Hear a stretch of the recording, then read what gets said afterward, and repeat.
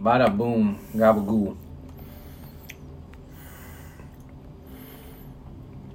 We pull up my notas. We still need to figure out when we's recording. The year end. Yeah. Yeah. And we do got some matches to watch. We do. And we might have one more. Oh, yeah? Yeah. Okay. Yeah. For argument's sake.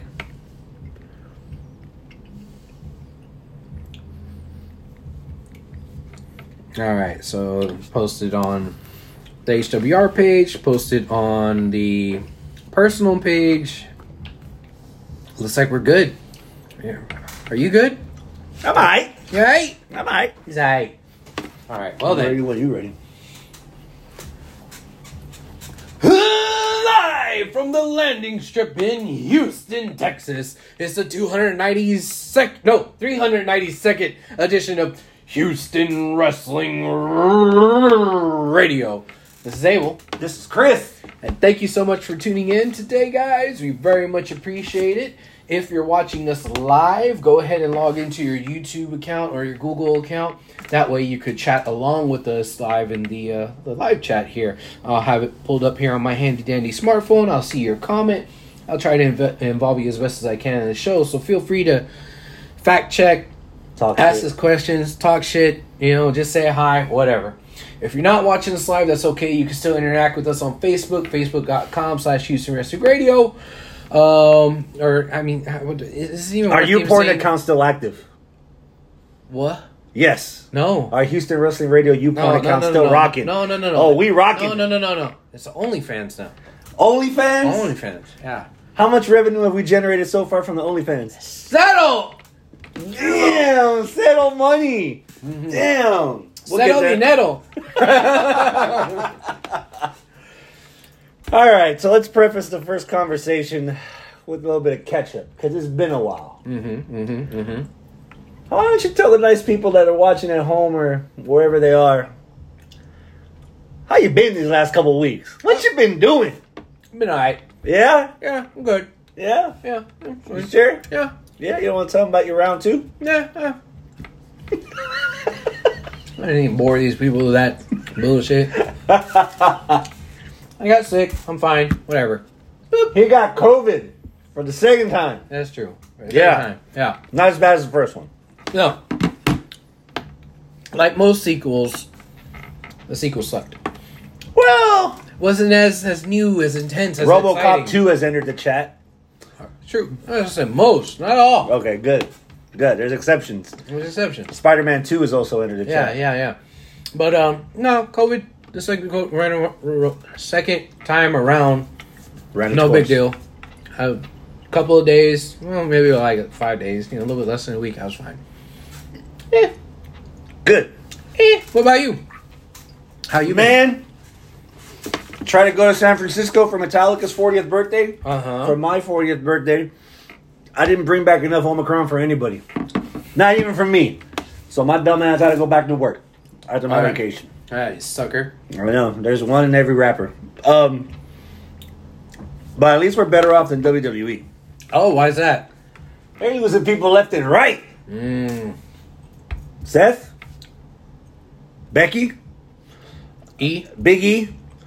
They pulled Roman, but that's separate. There's a fourth person. I'm trying to remember off the top of my head. They were pulled off of weekend house shows. I forget who it was too now.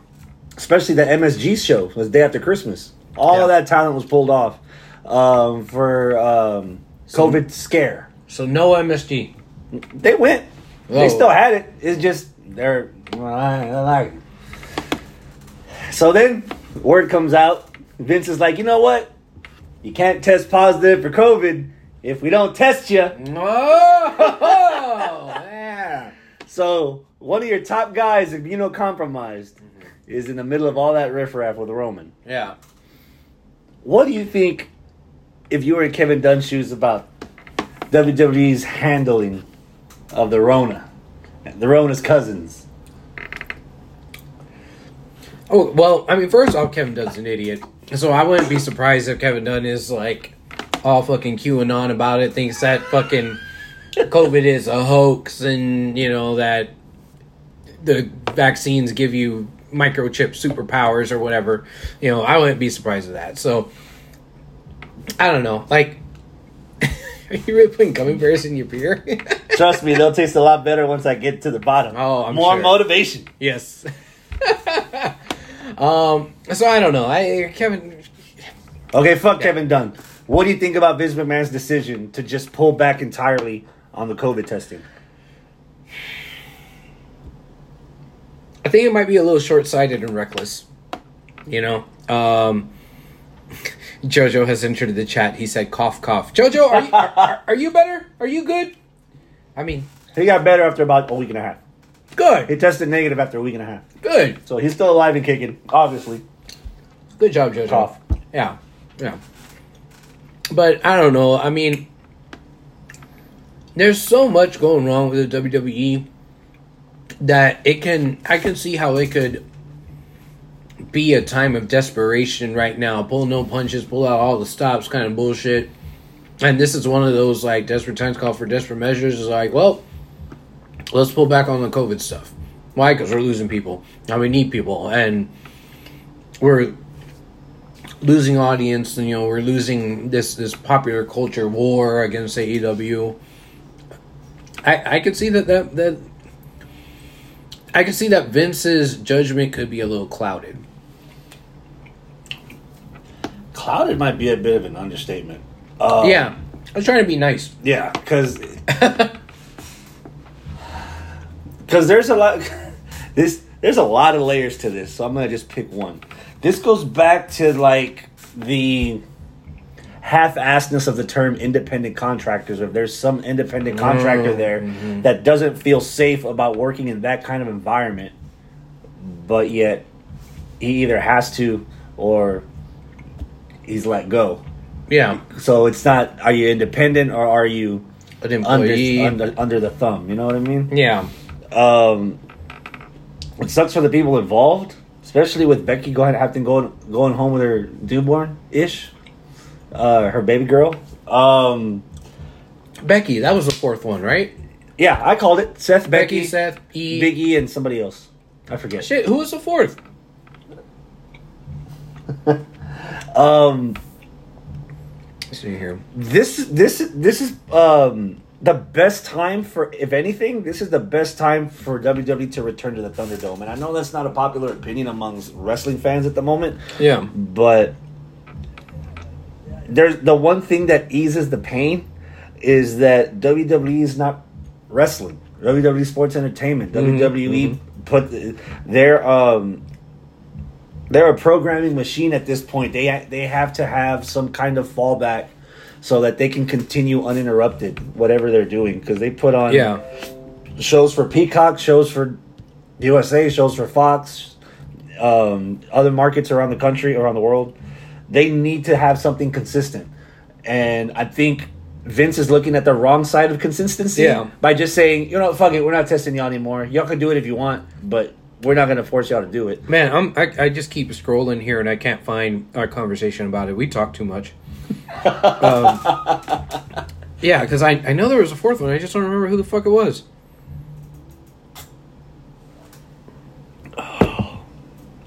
I give up. Somebody in the live chat, let us know who the fourth one was. It was Seth, Becky, Big E, someone else. Does the fact that Vince doesn't require testing anymore, does that deter you from going to a WWE event? Does it motivate you to go to a WWE event knowing that by hell or high water, talent that's advertised is going to be there? It doesn't motivate me to go. Not the, talent will be there. Like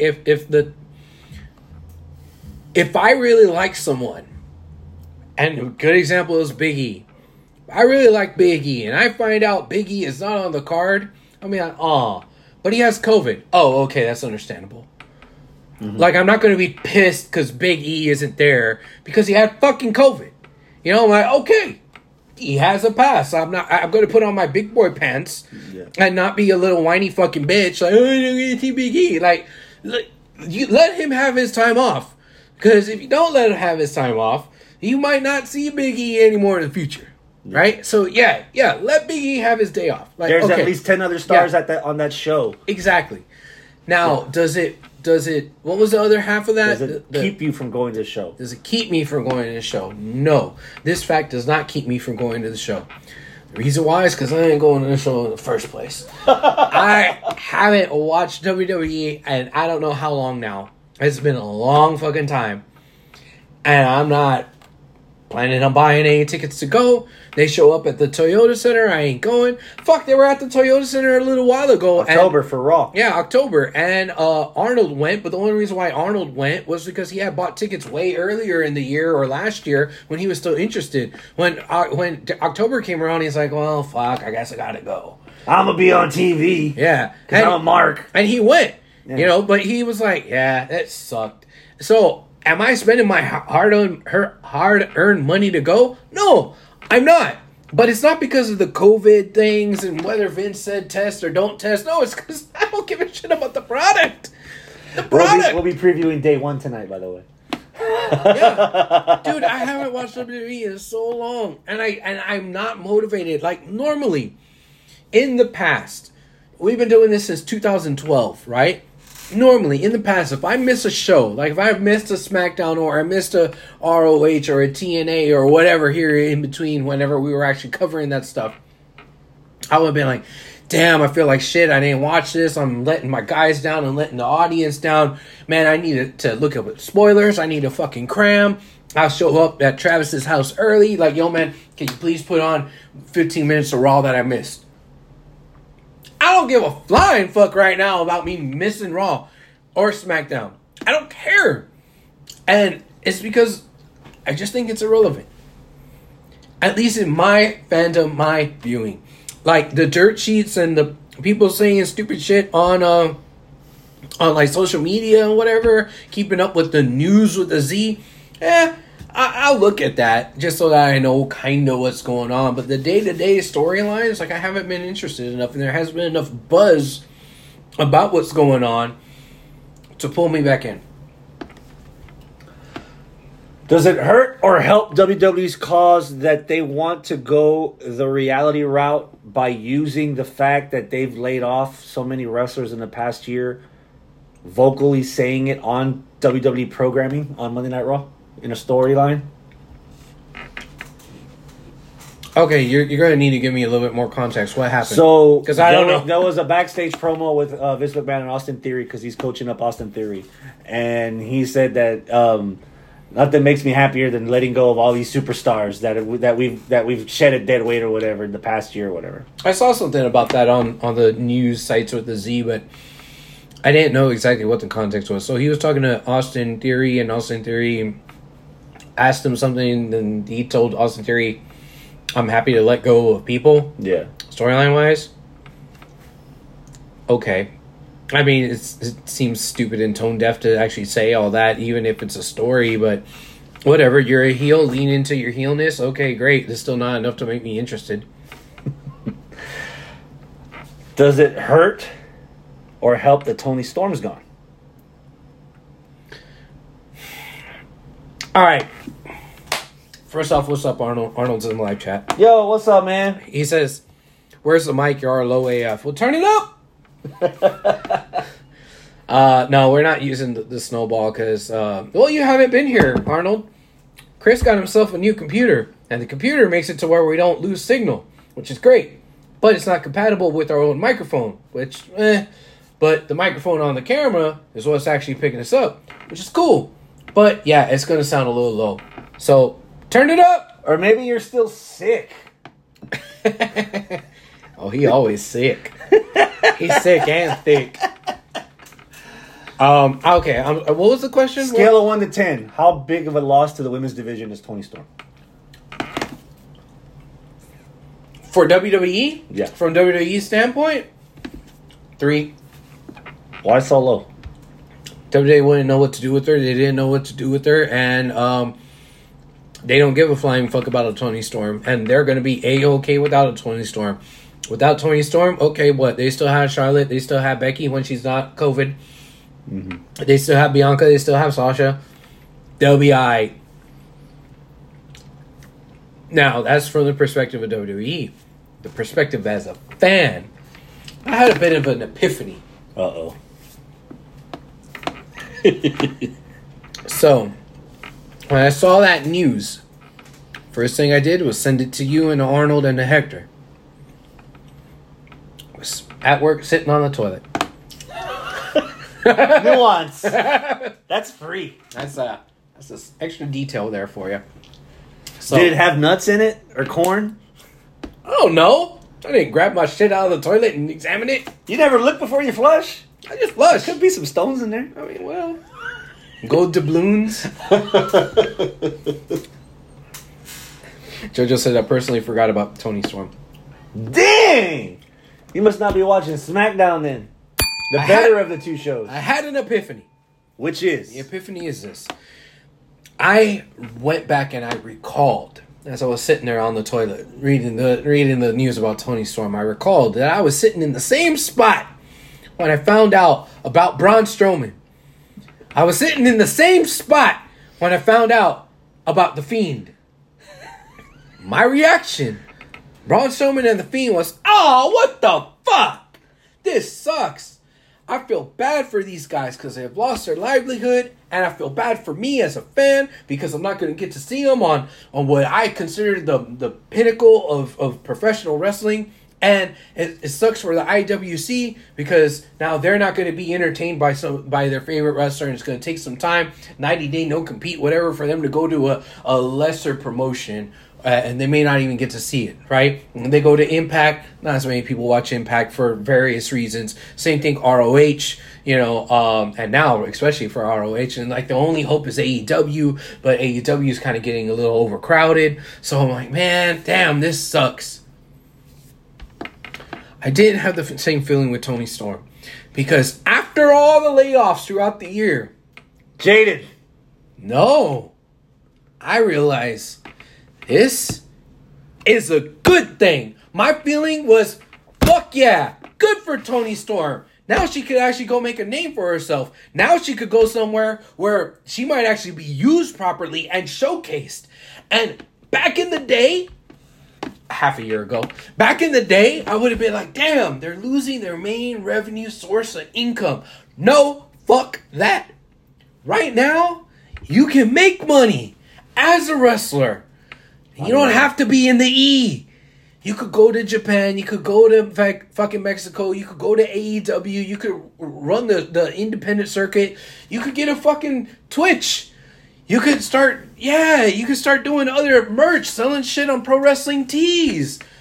There's so much that you could do to make revenue that it's not like, oh, Dios mío, no va a ganar dinero. Poor guy, he's broke now just because you left the E. No, that's not the case.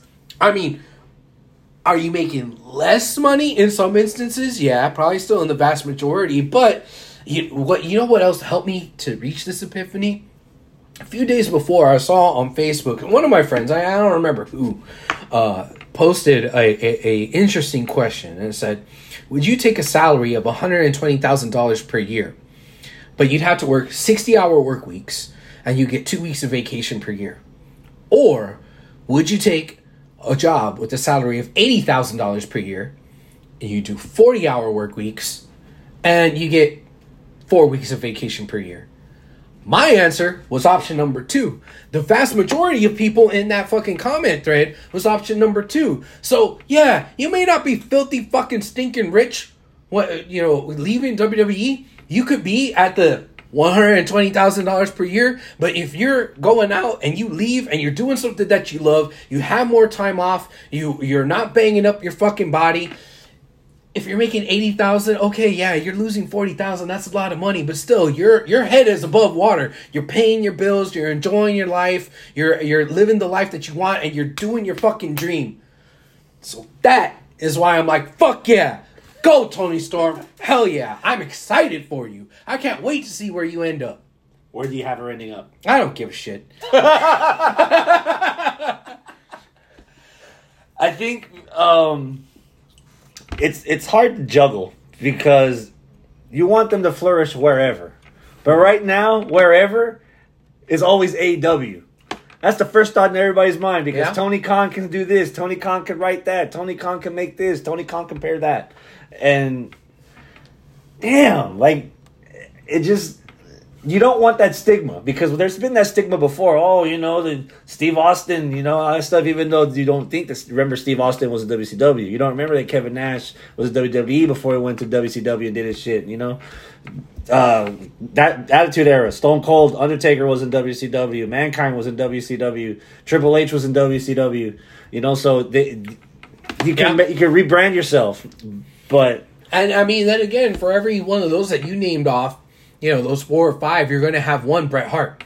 Bret Hart went to WCW and was a fucking failure in WCW. One of the greatest of all time in WWF. Went to WCW, they fucking fumbled the ball, So, yeah, I understand. They popped the ball. Yeah. Fumble's an understatement. I understand that AEW is flirting with that line of having too many of the former WWE talent. They're flirting that line with just being overcrowded and oversaturated. This is why I'm so glad that Malachi Black is now focusing on the fucking Varsity Blondes. And also why I'm happy that we're having this Daniel Bryan versus Cowboy shit. I didn't want to see... Okay. I do want to see Bryan versus Punk at some point, right?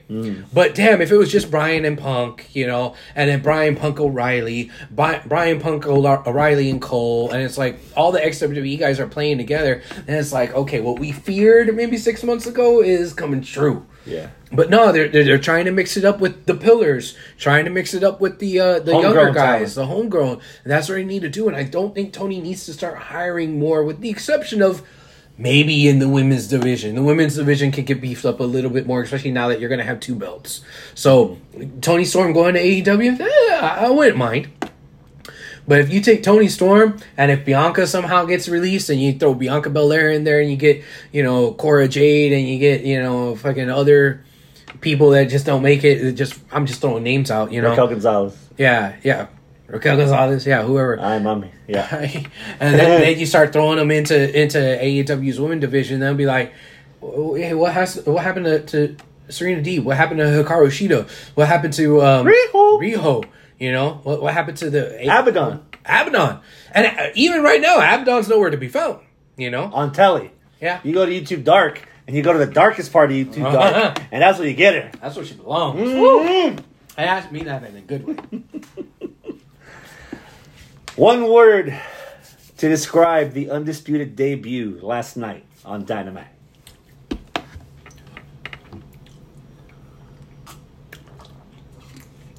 Take your time. We don't get paid by the hour. I know, we don't. Chilling. In a good way. Not like I'm scared, but like, I got goosebumps. Especially since I love this tease that they're doing with the Bucks, and they took it a step further, where Cole was saying, "We're great, we can all be great together," and then Matt and Nick were like, "This dude hasn't even given us eye contact." It's like, all right, what's up? And it's like, oh, there's a little bit of tension, but Cole's trying to, but then the others go away, and then it's like, me and you were cool. But we were not cool, remember? Oh, shit. And that was there. We're here. I'm willing to start over if you're willing to start over. But if you become a bitch, I'm going to be a bitch back. And I'm like, oh, yeah. So there's tension between the two of them. He's trying to, like, get all of them together. So there's tension between them and the others. And it's like, woo. And then the main event. Yeah. Oh, that was lovely. It's been thrown around a lot. But I think after having the conversation we just had for the past 15 minutes, I think my compound word I would use is tide turning. I think this is going to... At this point, if a wrestling fan, whether casual or hardcore, doesn't grasp the concept that Tony Khan is writing television for fans, not writing television for himself, that he's willing to sign the people that he thinks will fit in with whatever plan Tony Khan has. Look at all the people that he's brought in so far. He hasn't brought everybody. And hopefully it stays that way because, again, just like you mentioned earlier, at some point, the oversaturation of ex-WWE talent, especially if their first words are fuck WWE instead of just changing their game up or doing something different or coming from another angle. Yeah. But right now, I don't think it's there yet. Yeah. And it's weird because I wanted to see Kyle O'Reilly succeed as a singles wrestler, but it feels fresh in the sense that they didn't bring back a 3-man team. They brought back they reunited Red Dragon. And Red Dragon in the tag division. Yeah. With the Bucks, FTR, Santana and Ortiz, Lucha Bros. Oh. And I'm going to throw this one last tidbit out there. There's still a possibility the Briscoes are signing with AEW as Ring of Honor tag champions. Yeah. That's a fucking division, dude. Yeah. And I'm saying it now. All Out this year will be, again, the return of the Hardys. Oh, you're calling your So shot? you throw Matt and Jeff in that cauldron with those teams. I'm torn on that. I'm torn on what you just said. Because on the one hand, that sounds like you could have a lot of dream matches coming out of there. Hardys versus XYZ. But on the other hand, I'm kind of digging Matt being not necessarily a manager, but the head of the Hardy family office. Kind of? Yeah, whatever he is. And I want him to slowly transition to solely that. Like, I don't want to see him wrestling anymore. Jeff, I don't want to see wrestling at all, period. Like, no slowly about it. Like, I'm done with Jeff Hardy. I'm done. You're giving him the Undertaker treatment. Yeah, I'm done. Dang. Heave ho. Like, no.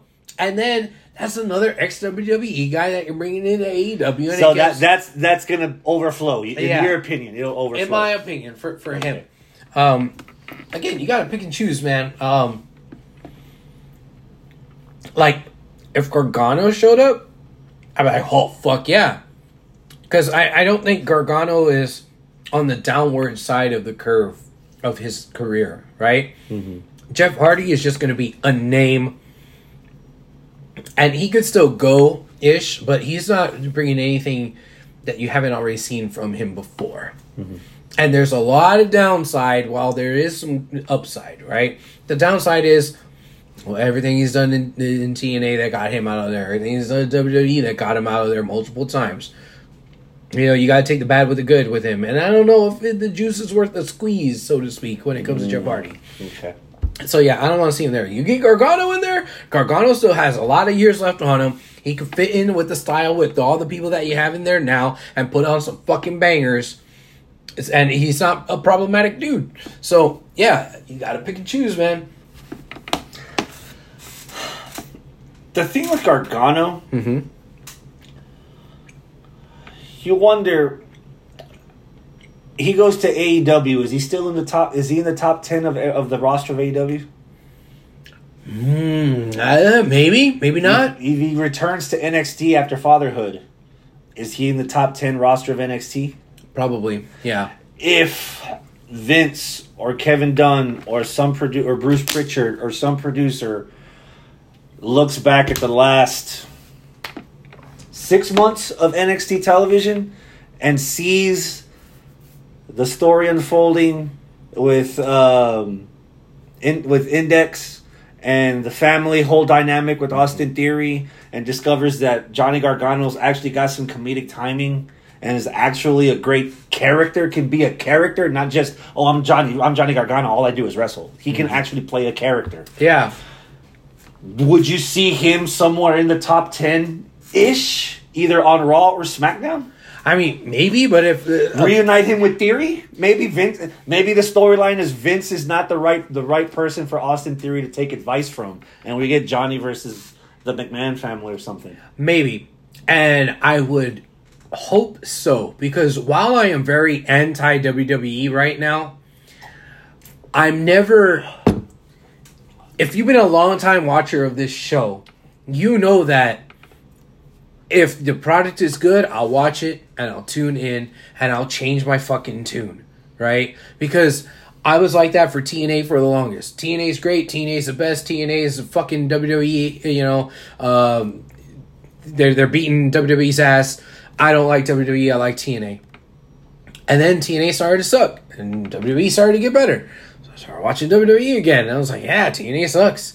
And then, like, at one point there, it was, like, all about ROH. Man, ROH is the best. You know, but then ROH started to slip a little, and then all of a sudden, TNA became Impact, and Impact got good, and it gave it a little bit of its props, but it wasn't enough widespread recognition. And even the same thing with Japan. Japan is good when you want a nugget of really, really good wrestling. Yeah, Lucha Underground too, man. When Lucha Underground was good, it was fucking good, and I admitted it. So, I don't want to sit here and be like, oh, he's just a WWE basher. It's like, no. You might be anti-WWE, but you'll never be ex-WWE. Right. I'm anti-WWE right now, because it's bad. But it's been in your life forever. It almost feels like family. You're never going to leave it. Yeah. If it gets good, I'll be like, okay, it gets good. Can it get good with Gargano? Maybe. Will that be the thing that turns me around? Maybe. You put enough fucking time and effort into building Big E as like a legitimate star where little kids... With a solidified storyline. Where little kids are talking to their grandma and they're like, I'm watching wrestling, grandma. Oh, you're watching Big E? Yeah. Like how back in my day, oh, I'm watching wrestling, grandma. Oh, you're watching Hulk Hogan? Yeah. Oh, I'm playing video games. Oh, that's a Nintendo. Yeah. Fucking video games was Nintendo for fucking 20 years. You're fucking playing PlayStation and your grandma's like, oh, it's a Nintendo? Yeah, like, if you could get Big E to that level, if you could get Gargano somewhere around that level, I don't think he'll ever be that level, but, you know, if the things that I like are at the forefront, then, yeah, I'll come back around. Got you. And that ain't happening right now with Roman for me, and I get it, the stuff with Roman's good, and I've been wanting to say forever, I want to like Roman. And we are right now. And yeah. But Roman isn't enough for me to tune into the fucking product. Because Roman, 15 minutes on SmackDown? Ike. And there's 2 hours. So that's an hour and 45 minutes of SmackDown that's left. That I don't give a shit about. Knock hasn't defended the Intercontinental title in months. Yeah. Kevin Owens seems to have been phoning it in forever. But then he's like, gets re-signed. And I guess they're giving him a push. Raw. Yeah. But I don't trust this push. Because that push is the Ziggler push. Ziggler threatens to leave. He might go away. His contract up. Nah, let's give you a title run. Give you a payday. Yeah. And then once that's done, you don't have to worry about Ziggler until his contract comes up again in 4 years. It's not even the Ziggler push anymore. Now that we've gone through 18 months of, damn, we can't invest in anybody anymore because they can be cut the next fucking day. Yeah. There's people in AEW that've been there. They're still there. They ain't going nowhere. They're given the opportunity to either sink or swim, and a lot of people are floating above water. So yeah, it's I don't know exactly what you mean. So with that, yeah, day one. What's up, Daniel? Welcome to the live chat. Let's run through this because you probably won't have a lot to give, but we'll try anyway. I mean, I'm sure you have opinions, right? Well, I'm sure I can find some. Okay. Roman versus Brock again for the Universal title. That sigh. That's your number. All right. Or are you having trouble breathing? Do I need to get a rapid test for you? No. As somebody that hasn't watched in damn near 4 months, I haven't witnessed the return of face Brock. All right? And I understand that the IWC is saying that they like the new Brock Lesnar. Farmer Brock! To them, I say you're a sucker. Because what was it? A year ago, 2 years ago, you were all about, God damn, fucking Brock Lesnar. I can't believe it. Oh, he's a part-timer, just come back, wrestles 4 times a year, and then you're going to go into... He's the same thing, except he fucking cuts his hair and puts on fucking overalls, and now you love him? No, fuck that. And what? He's starting to cut his own promos. Ah, fuck that. When was the last time you saw Brock Lesnar speak on a microphone before this last run? Too soon? When he told R-Truth, that's what's up. Okay. This isn't a babyface Roman. A babyface Brock. This is a beast Brock. Okay. That somehow you pulled the thorn out of the tiger's paw, and now the tiger's got your back. So having Brock do these awkward segments with Sami Zayn of all people, telling him about, oh man, we need to go to Saskatchewan and hunt together and kill and eat and there's just the segments in the back with fucking Scrap Iron where he's trying to show him pictures and it's an old ass flip phone. He breaks the flip phone. He just sees the stuff with Brock might not be a lot, but what's helping is everything around Brock. Okay, Sammy's selling. Scrap Iron's actually the dialogue between the two. Roman just chunking Usos left and right. Yeet, yeet, gun, and then killing Roman. So it's obvious Roman's winning this. Okay, I'm at a 7. I don't know what they're gonna do. It's advertised as another regular wrestling match, so I don't know what they're gonna give me that I haven't seen the last 6 or 7 times they've wrestled, regardless of who's playing the good guy and who's playing the bad guy. Yeah, and I've got Roman winning this. Okay, cool. But the clips that I see on YouTube and on Facebook whenever I'm scrolling, I was like, oh, damn. All right, I'll give it a shot. I won't walk. I won't. It's not my bathroom break. Daniel says Sami Zayn's going to cost Lesnar the match. It wouldn't surprise me. Okay. Yeah. Is this Sami Zayn's Ziggler push? Hey, you re-signed with the company, so we're going to give you a main event. We're giving you time with Brock. Yeah. And you're going to get killed by Brock at the Royal Rumble. Okay, now we don't have to worry about him for another 4 years until his contract is up. Yeah. Or unless we got a budget cut. So I don't have faith in this Sami Zayn push. I don't have faith in a new Kevin Owens push. And I've never had faith in a Brock push. Because, okay, some of the stuff you said sounds pretty entertaining. It really does. I'm not going to lie. But to me, at the end of the day, between the bells, it's the same old Brock. So, same old fucking part-timer. Do you have faith in Big E's run? I want to have faith in Big E's run. What's missing?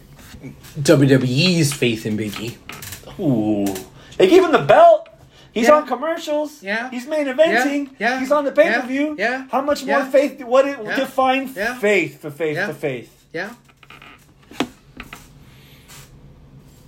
CM Punk had the belt for a record 340 some odd days. 343. 433. 430. Yeah. Yeah. 434. 434, not 343. Right. Yeah. Right? He sat down. He cut that promo. He said, I'm not in the brochure. I'm not on the cups. I'm not on the fucking billboard. They don't sign me to go on to fucking Good Morning America. Ooh. I have the belt. Ooh. But I don't have the belt. That's for John Cena. What I hate is that this idea that they think you're the guy. I'm the champ, but you're not treating me like I'm the champ. Big E is the champ, but they ain't treating him like the champ. The champ is Roman. Wow. That's the problem with having 2 fucking belts. You're going to have the real belt and the belt. And that's what Big E has right now. Damn. Big E has the belt, but it ain't really the belt, brother. Nah. And this is his first go. Look at The Miz. The Miz had one badass fucking title run. And then because he had one pay-per-view that had a low buy rate because they put him and fucking R-Truth together, they lost faith in him for fucking 5 years. And then 5 years later, oh, you know what? He might actually be pretty good on the mic. Let's give him a fucking reality TV show. He hasn't fucking even sniffed the goddamn belt. Whether the real belt or the fake belt. Did you already forget that The Miz was WWE champion in 2021? Yes, I did. But you know why? Boom! You know why? Because it didn't matter that he was the fucking champ in 2021. He was the champ in 2021 for a fucking cup of coffee. That was a pity, like, oh yeah, we haven't given this guy a championship in a while. There's a difference between runs like that Runs that Kane had for one fucking day. Mysterio for a week before dropping it back to Cena. There's a difference between that and the run that Stone Cold had, the run The Rock had, the run that John Cena had. There's differences, bro. Differences. Wow. Tell me I'm wrong. I can't. I actually, now that you mention it, there's not a flaw in your argument whatsoever. So I will just go forth with the match. As of now, COVID be damned. Fatal 4-Way. Big E. Seth Rollins. Kevin Owens. Bobby Lashley. Give me a number. 6. You have 3 top-tier opponents for Big E. Why is it a 6? Because I haven't been watching and I don't know what the story is. On paper, it sounds like it's pretty good, but my faith in WWE is so low that unless you sway me by telling me what I missed, and if it sounds really cool, I'll be like, oh, cool. But even then, even if to sway me, it's not going to take the build for one pay-per-view. To sway me, it's going to take the build of like fucking 5 pay-per-views. Where it's like, dude, you gotta fucking watch this. Dude, this is fucking badass. Dude, the same shit that had to sway me to pay attention to the fucking Bullet Club. I was a late adopter when it came to the Bullet Club. And there was a little bit of buzz. Some people were talking about it. And I was like, yeah, that's those fucking New Japan marks. Fucking Hector. You know?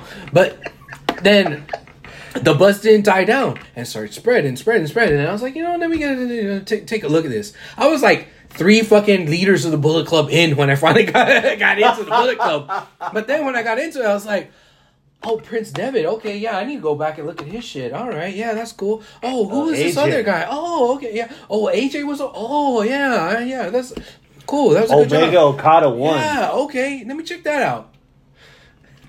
And then Omega Okada 2. That's the kind of shit that's going to take for WWE to get my faith up, where even if you have something as badass sounding as that on paper, I'm not going to believe that it's going to be worth a hill of beans. Because either they're going to water down the fucking wrestling in the match, which they already do for most of those guys. Yeah. Bobby Lashley's run isn't anywhere near like what I thought it was going to be when he came from Impact over to WWE. The potential that he had. Because goddamn, he had the belt for months, bro. But his title run in Impact was way better than his title run in WWE because they allowed him to do more shit. He was showcased more and he didn't have that fucking frou-frou bullshit storyline. You didn't like Hurt Business? I liked Hurt Business, but I always felt like they didn't let him completely off of the leash, man. And then they Hurt Business? PG Hurt Business. And then they fucked it up when they let the other 2 go. When they let Shelton Benjamin and Cedric Alexander go. Like, what? You had something good and you fucked it up. This is where I am with WWE, man. Anything that seems like it's good, I don't have faith that it's going to continue to be good or get better.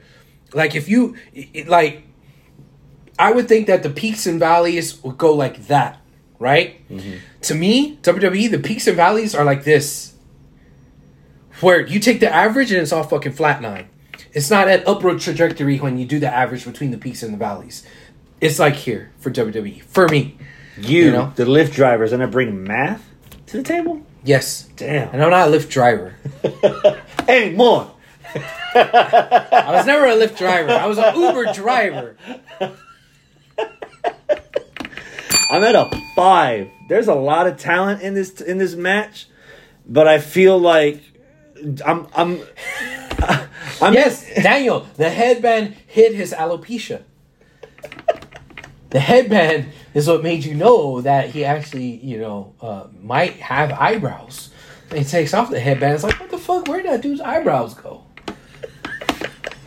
I just figured it was like a bikini wax. You just want everything to be the same color. So you shave this like you shave that. Yeah. That's it.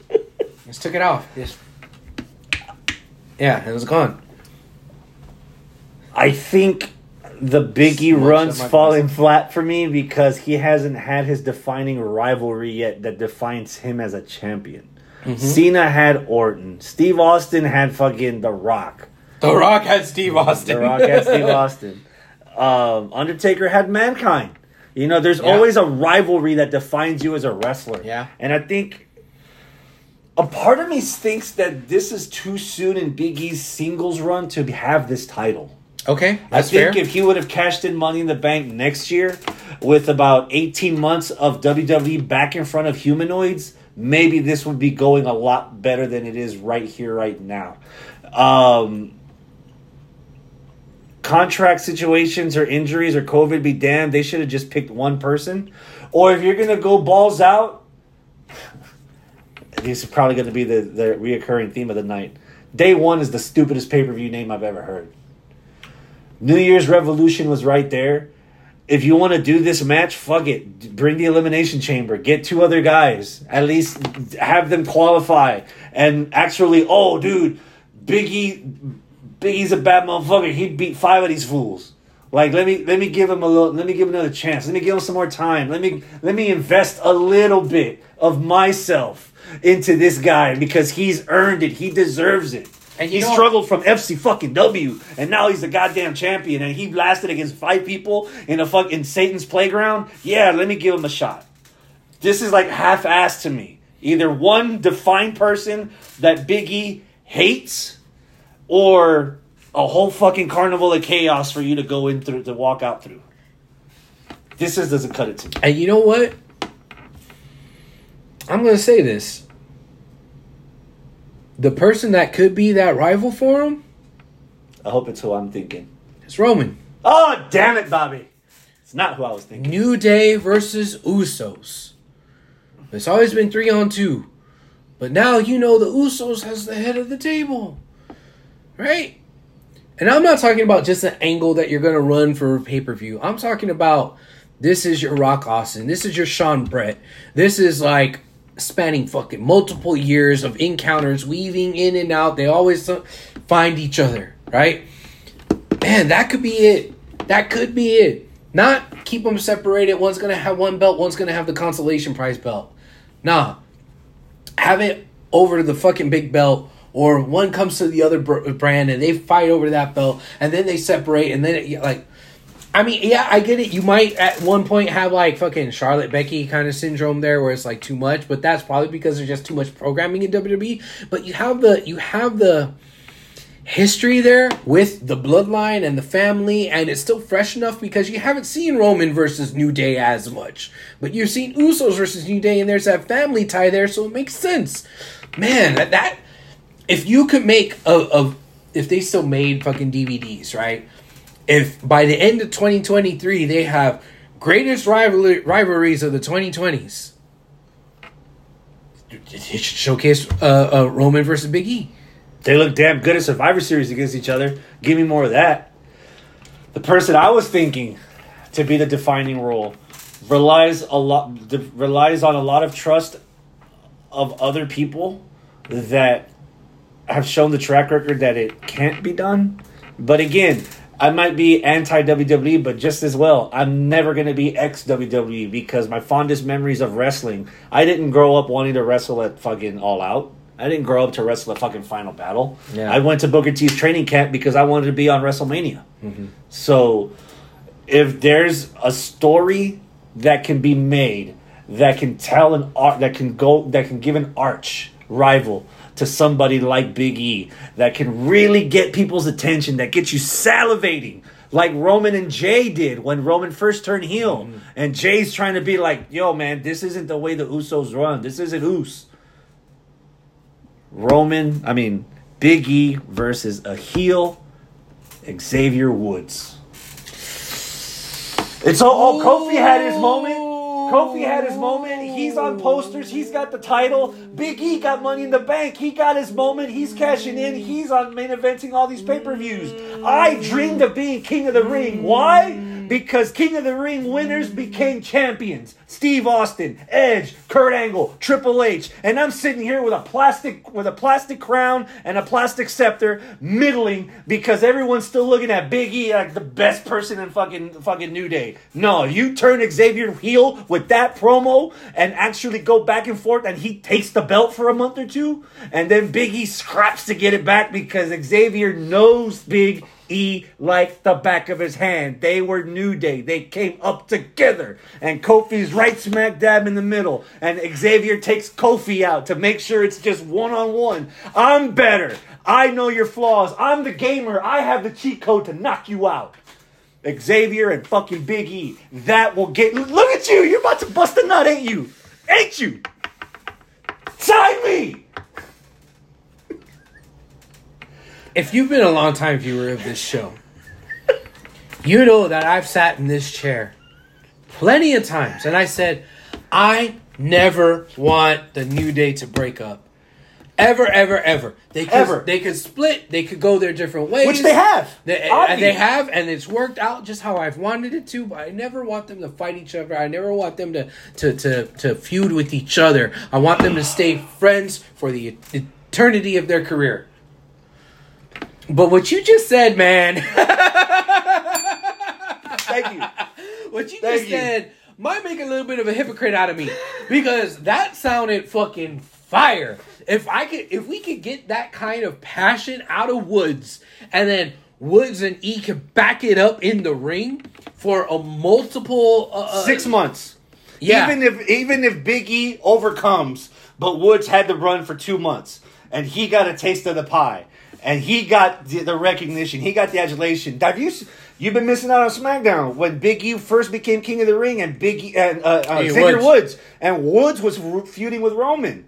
The facial expressions, the selling when Roman broke the scepter and broke the crown in front of him, and every other week that bloodline was jumping Xavier. Dude, that motherfucker can sell the story of him being the evil, maniacal villain to Big E. The Akuma to Ryu. All right. That could be Big E. That could be Xavier. Daniel says, man, if Chris gets any more hyped about this, he's going to have a stroke.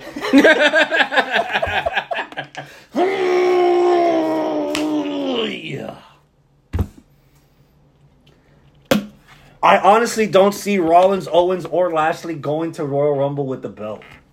All right. I've got Big E. And that's the other thing with a lot of these multi-man matches. It makes it easy for the other people to just take each other out, and Big E crawls in and gets scraps. Yeah. I got Big E winning this. Yeah, it's a very little fanfare. Okay, yeah. Becky Lynch against Liv Morgan for the Raw strap for the women. 7. Again, the caveat is I haven't been watching, but before I stopped watching, I was very hopeful that Liv would do something. Mm-hmm. That they would give some sort of program to Liv, and that they would really kind of showcase her. This is technically the rematch from Monday Night Raw. And they've been doing it from what I hear. Mm-hmm. I see online in the IWC more and more buzz for Liv, which is cool. I'm glad that they're doing that. The best buzz is I don't know why. I haven't seen it firsthand, but anybody in the chat, tell us what it is about Liv Morgan that gets you going. Is it just that she's fine? Half that roster's fine. Yeah, I don't know, but maybe it's because she's somebody new. We've seen the 4 horsewomen for so long that Becky versus Charlotte is just like, ugh. Charlotte versus Sasha, ugh. Bayley versus Sasha, ugh. Becky versus Bayley, ugh. So it's like new blood. You throw in Bianca, and people got very excited for Bianca for a little bit, but then the Royal Rumble win backed it up. Yeah, Mania win, title run backed it up. But then it feels like that they kind of went back on their decision to really push Bianca. Kind of the same thing with Asuka. Actually, Asuka is kind of like Asuka versus Charlotte. Bleh. Asuka versus Becky? Okay, maybe. But Asuka versus Bianca? But do they have the faith in Asuka? So I think there's more hope for the future of throwing some more new blood in there, and that new blood could be Liv. And if we get Liv versus Becky, okay. Liv versus Charlotte, okay. Liv versus Bianca, oh, okay. Liv versus Doudrop. Liv versus fucking Naomi. Who like all of it is new and fresh. And like, man, has Liv Natty happened since she started coming up? I'm sure all these matches that we just spouted off have happened at some point, but maybe with like the old Liv, Riot Squad Liv, where the stakes were for nothing. But there's always a difference of when you actually start investing in the character and you're putting the spotlight on them, and it's not just they are the mechanism of the 50-50 booking. It's for them. There's a difference, right? So we may have seen all those matches that we just listed off, but it's going to feel new. It's going to feel fresh because it's for something with the new Liv Morgan, where we're trying to give her a push. You know? And the crowd's behind her. Exactly. Yeah. The match on Raw was pretty good. I kind of was maniacally surprised that they kept the belt on Becky. Whether this weekend's Liv's time to shine, it wouldn't. Wait, Becky, isn't she one of the ones that's out for COVID? Yeah. So is she even going to make it? Okay, that's Vince's decision. Well, assuming this happens, I'm at a 7. And I want Liv to win this, but again, if a loss, if she comes out good in a loss that we get a third time around at the Rumble, I'm with it too. So you kind of said this as though it meant nothing, that's Vince's decision. Does she have COVID? Because if she has COVID and she's sick, it was COVID precaution. That's why some of these people did it. Because that's what my question was. Was she exposed and she could have it? Or is she fucking in an iron lung? You know? Yeah. Well, it helps. They already had Raw. I was thinking about the other brand. Where you got the match at? I think I said 7, didn't I? Who you got winning? I would like for it to be Liv. Okay. Why not? How about... Well, shit. I don't know who Charlotte Flair's wrestling. I thought it was Toni Storm. They changed that, obviously. So let's go down the line. Raw Tag Team titles. The Street Profits get a shot at RK Bro. Really? Yeah. RK Bro is the champs? Yeah. Oh. Still. On paper, that sounds cool. 6. Who you got winning? RK Bro. All right. Same. 6. RK Bro. All right. These fucking gummy bears, man. What the hell? Why do you bring those? Usos against the New Day for the SmackDown tag team titles. Does that sound familiar? Usos versus the New Day for the tag team title? 5. It's Usos versus. Is a King of the Ring winner worthy of such minimal splendor that he's stuck with just the titles of 2 instead of the title of 1? 5. This is a match of the year candidate in Hell in a Cell 2 years ago. Mm-hmm. And we're getting it again in 2021, technically 2022. Okay. And I'm at a 5. All that shit that I said earlier about New Day versus Usos and Roman and how that could be the defining rivalry for Big E versus Roman. Yeah. All that shit that I said, there was a little bit of a caveat in there, and I mentioned it. It's caveat? Caveat. what I said in there, what I mentioned is that if it's done right, and if it's intertwining, interweaving. Ooh, Daniel. And I said that sometimes they're a victim of too many hours worth of programming, where Rock Austin lasted 6 years off of 3 WrestleMania matches. 6 years off of 3 WrestleMania matches. Technically longer. Yeah, technically even longer than that. 3 matches. 6 years. Usos versus New Day probably fought, 6 times? This year. This year alone? You know? Yeah. And sometimes it was for steaks. Sometimes it wasn't. Maybe potatoes. Yeah. Yeah. So that's the difference between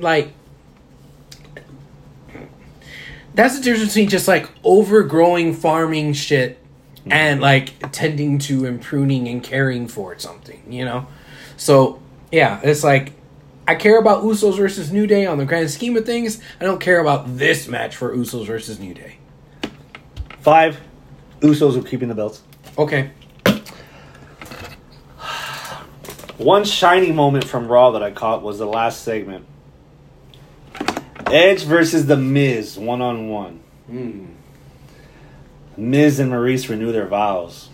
I heard about this. With Eric Bischoff as the dictator. Yeah. And then right at the end... Dictator? I guess. I forget what the word is. Edge comes out. Efficient? Edge comes out and is like... Did Eric Bischoff have a fucking silicone Oh, mask? if he would have teased that... Oh.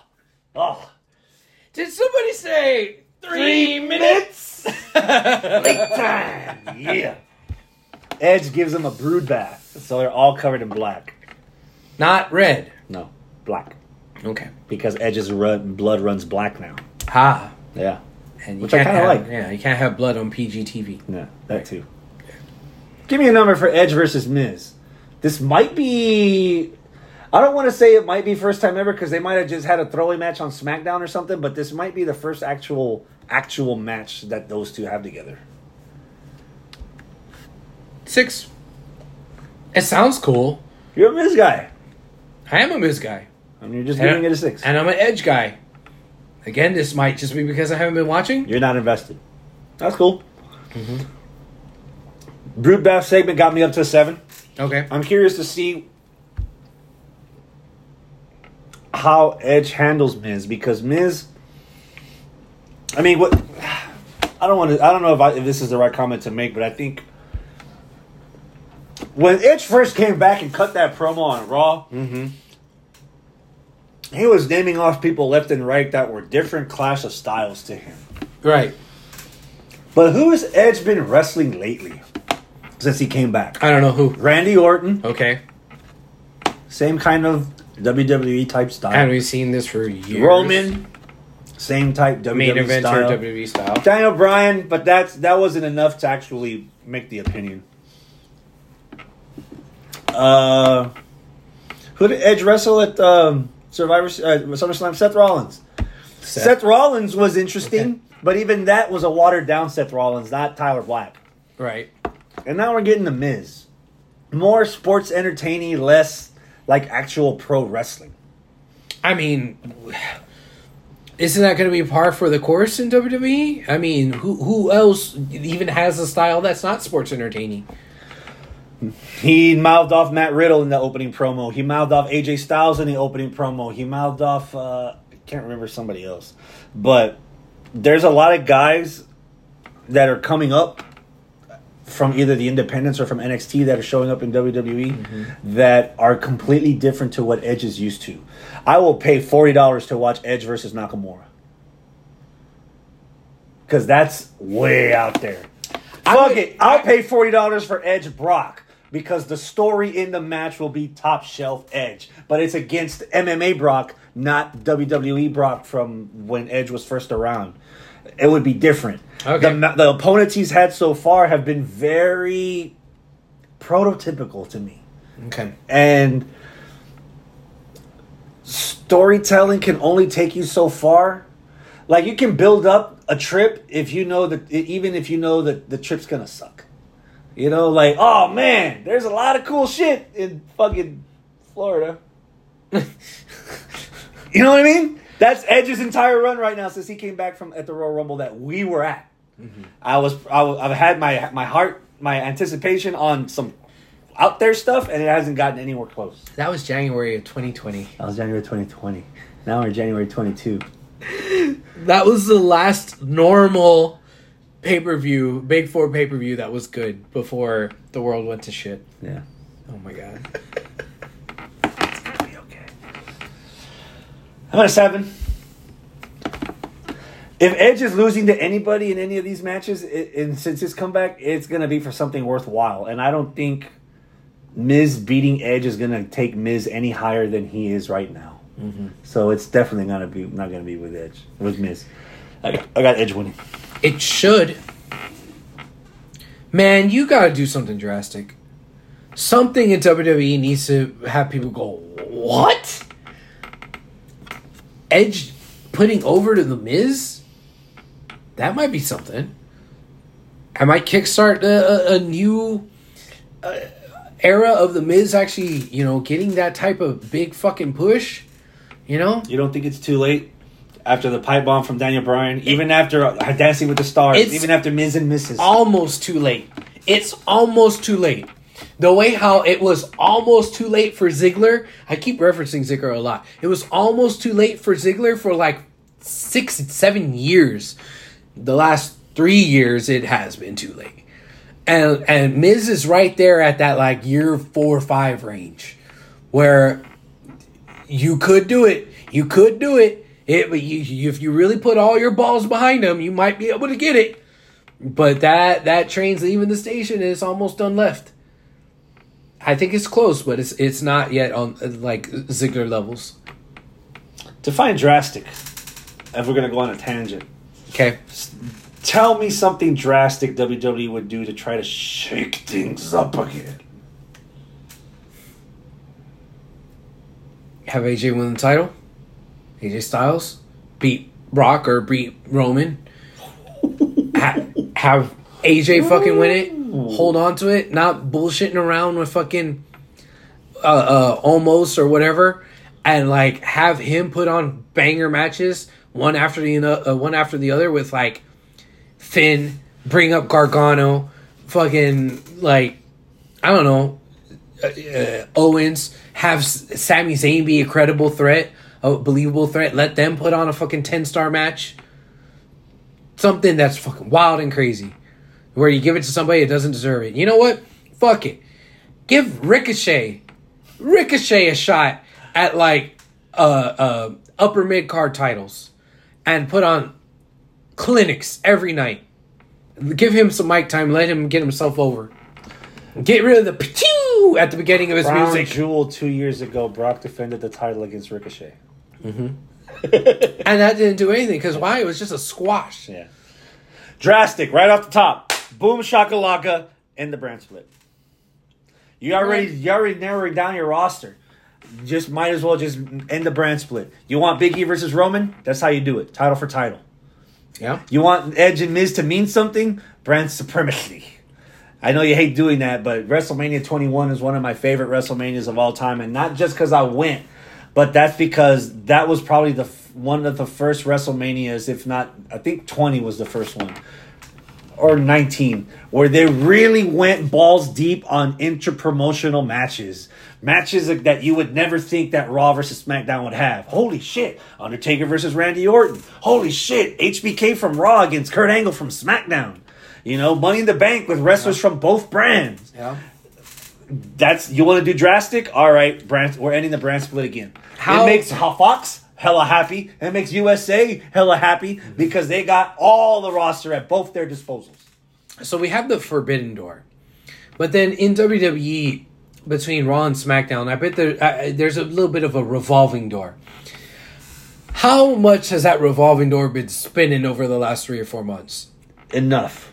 Enough to where they should just out and out say fuck it. If that's the case, all that shit that you just said about, wow, it'd be really special to see Kurt Angle versus HBK, one from Raw, one from SmackDown, doesn't mean jack shit if that revolving door has been spinning. No, but there's a difference between the revolving door spinning and someone telling the general audience, hey, there's that revolving door, we're about to cut it. This isn't Super SmackDown, this isn't Raw Super Show. This isn't them openly admitting that we're having everybody on one brand for a couple of shows. Fuck it. Just come out and say it. Starting such and such, the brand split is done. And you'll get, and every person that buys a ticket to watch WWE is going to get everybody. Mm-hmm. Big E, Roman, Seth, Edge, Riddle, Orton, Usos. And treat those 2 hours or 3 hours in the case of Raw the same way AEW treats their 2 hours. Where it's bam, bam, bam, bam, bam. They have segments, but they're not having fucking recaps of what happened last week and then, a recap of the recap. And, hey, before the commercial break, this happened. Like no. More importantly, AEW in the last 4 weeks of Dynamite has had at least 12 different wrestlers main eventing the episodes. How many wrestlers are main eventing Raw and SmackDown? 4? The same motherfuckers. All right. And with that, that's day one. This Saturday, New Year's night. They're looking for seat fillers for free. Okay, not New Year's Eve. It's New Year's night. So on day one. Okay. Uno. Day one. Are you going to make the effort to watch any of this live? No. Are you going to make the effort to watch any of this later? Probably not. Unless, like, oh my God, Abel, you need to watch this. This happened and this is crazy. Unless I get that, probably not. And I don't have faith that there's going to be a, like, oh my God, Abel. Yeah, I don't think that there's going to be a moment coming out of this that somebody's going to want to. Oh my God, Abel! Yeah. Ronda Rousey caused Becky Lynch to lose the title. Oh, God damn it! Fucking Ronda Rousey. Daniel Garcia mentioned it earlier in the chat. What if Braun Breaker is the one to rival Big E on the main roster? And that's the rival that makes Big E a solidified champ for his run. My interest would be piqued, but I won't be fully erect. You give me half a blue chew. You give me a little bit more? I get more people saying, hey, you need to eat the rest of that blue chew. Okay. Then maybe. Kevin Owens debuted on NXT to John Cena's Open Challenge back in the day. Back then. In the day. I thought Kevin you meant Owens today. as NXT champ. Okay. Debuted. Yeah. Mm-hmm. Beat John Cena in Corpus Christi. Yeah. First match. Yep. What if... That was drastic. What if New Year's Evil, Braun Breaker, as the NXT champion, the next night on Raw, shows up and beats Big E in his debut? My interest would be piqued. That would be oh my God, Abel. Now, all right, let me check this out. And I'll look at it. And I'll be like, oh, shit. Okay. And then I might pay attention a little bit more. I might not tune into Raw the next week. I might tune into NXT. It's still doing something. Oh, okay. Because when Kevin Owens did do that, Kevin Owens had a little bit of a run where he had the belt and the NXT belt. And then he had an NXT title defense. He had to drop the belt. And then, but Finn in Japan with fanfare. Yes. Why? Because Owens was on Raw showing that shit. Yeah. So it mattered. But if this is Braun shows up, wins, and then it was a fluke, whatever, and then there's a quick little rematch the next week and lost, and like, oh, okay. Then no. It depends. Because there's been plenty of moments, and that's what WWE is all about. They've been saying it forever. They want the 3 minutes on Facebook and Twitter. They're about moments, but they're not about sustaining those moments. Again, I go back to our imaginary fucking line graph where it's peak, but then valley, peak, and then valley. And those peaks and valleys aren't peaking, valleying up. They're peaking, valleying across. Mm-hmm. You giving me a lot of peaks here, but I'm afraid of the valleys. Got you. Yeah. So we have to start first with Braun taking the belt from Ciampa. Do you have Braun taking the belt from Ciampa on New Year's Evil? Yeah. Finally? Yeah. It's time? No, but they're going to do it. They're going to do it? Where you at, number-wise? Just technically the rubber match 6. because Braun pinned Ciampa in the War Games, so they're 1-1. 6. And you've been watching NXT more than you have Raw or SmackDown. Barely. Like, I stopped. Oh, we've had this quiz on what is it about the new NXT 2.0 that you like, and there wasn't a lot. Yeah. I'm at an 8. I'm going to keep saying it. I like everything about Braun Breaker except the name Braun Breaker. Pay the money and just call him a goddamn Steiner. Or maybe you're saving that for the main roster. Who knows? Maybe. But I think I've got Breaker winning this. It's kind of leading to a bigger storyline. If you want to indulge me for a second. Yes, I will. NXT 2.0, especially since War Games, they've been touting the fact that the new boys are in town. Old dogs got to die, Out with the Mufasas and with the Simbas, But there's one guy. That by happenstance or circumstance, they haven't been able to take out. And one by one, this wrestler is going to take out all these rookies and take back his NXT title. Mm-hmm. I've got WrestleMania weekend, Braun Breaker against Samoa Joe. In order for that to happen, I need Breaker to take the belt off of Ciampa. Okay. And continue wiping out all these old timers. I'm at an 8 because I know the match is going to be good. They have chemistry. Okay. I like Ciampa and Breaker. I'm not sure if it's still the time for Breaker to take it. It wouldn't surprise me if the new school helps Breaker to take it, or if Breaker just earns it on his own. But I've got Breaker winning this. Okay. Yeah. Speaking of old timers, the analogy I gave you earlier about Kevin Owens debuting on Raw. Yeah. For whatever reason, AJ Styles showed up on NXT. I heard, yeah. And he gonna show up again on NXT. Yeah, I heard. To confront Grayson Waller. You think they're gonna make a match out of this? Grayson Waller was actually on Raw this past Monday in the crowd with a sign taunting AJ. So, what do you think of Grayson Waller, first impression? Or current impression? So, I have absolutely no idea what a Grayson Waller is. Aussie accent, boxes, and like Duke Hudson. No. Okay, I haven't ever seen the guy. So if I show you a picture, I'll probably be like, ugh, that guy. Yeah. Okay. I have absolutely no idea who he is, and that is a complete byproduct of me not watching.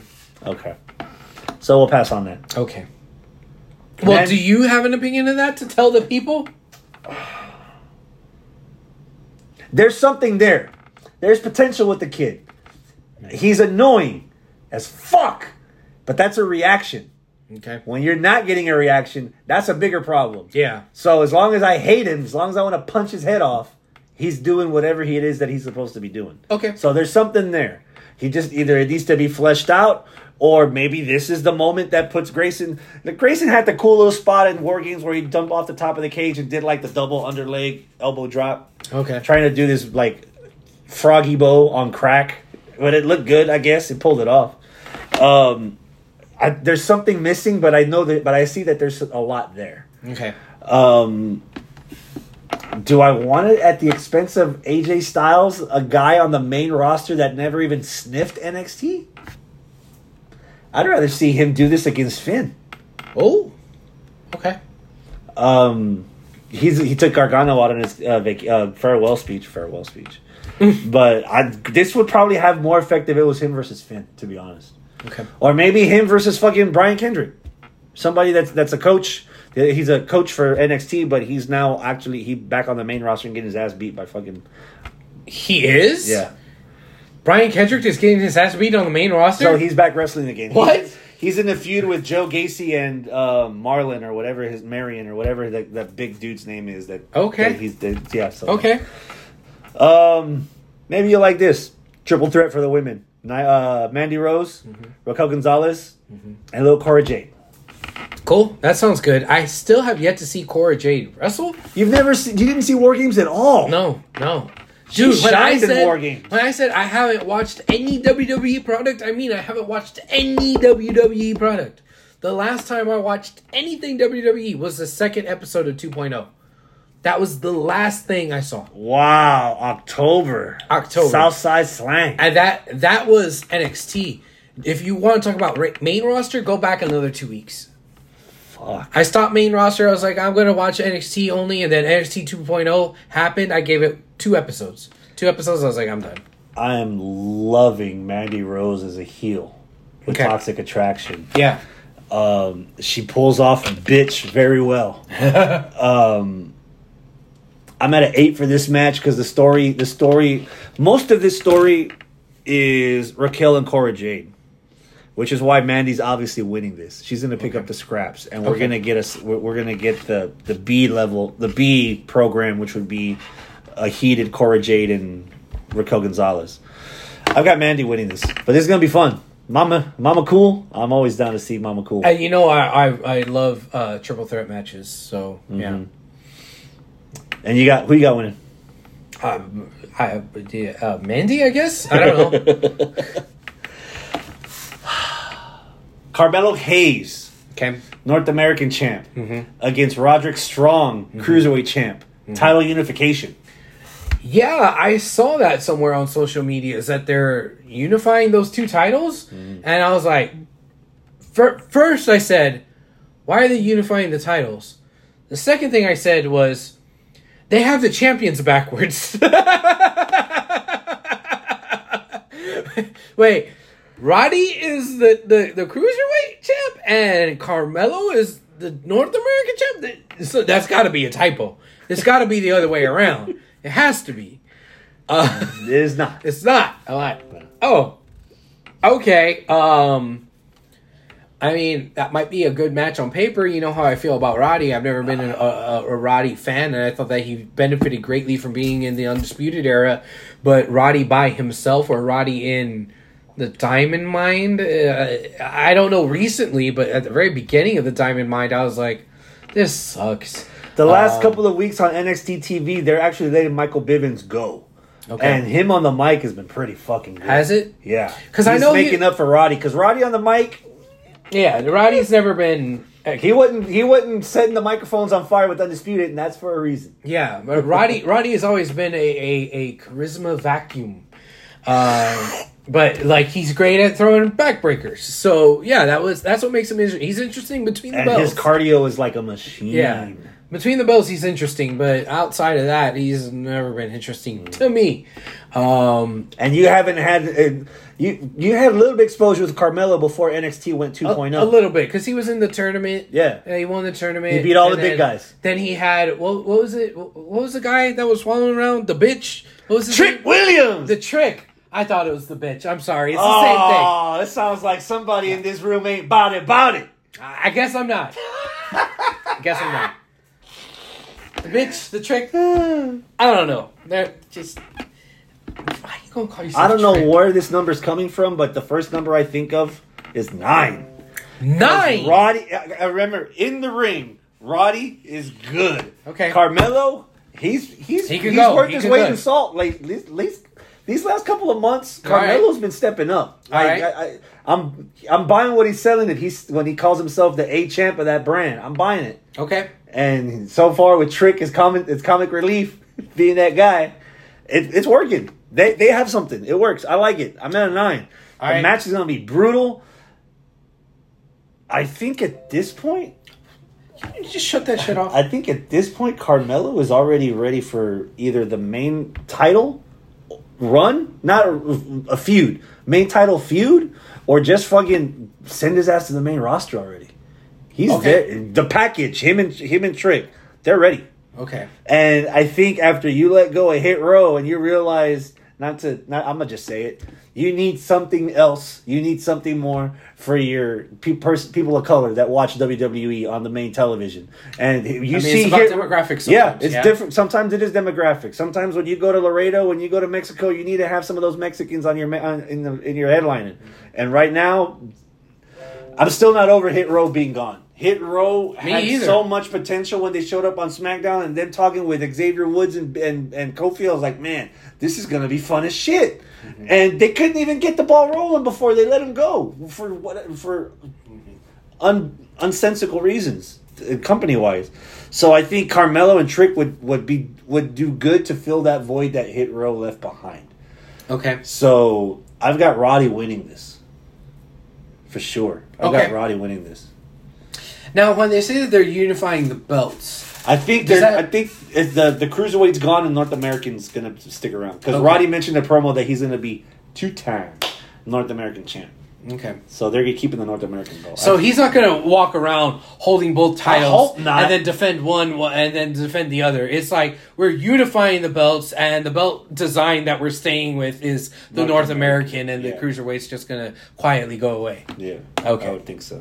Is 205 Live still a thing? I have no idea. Okay. None. Okay.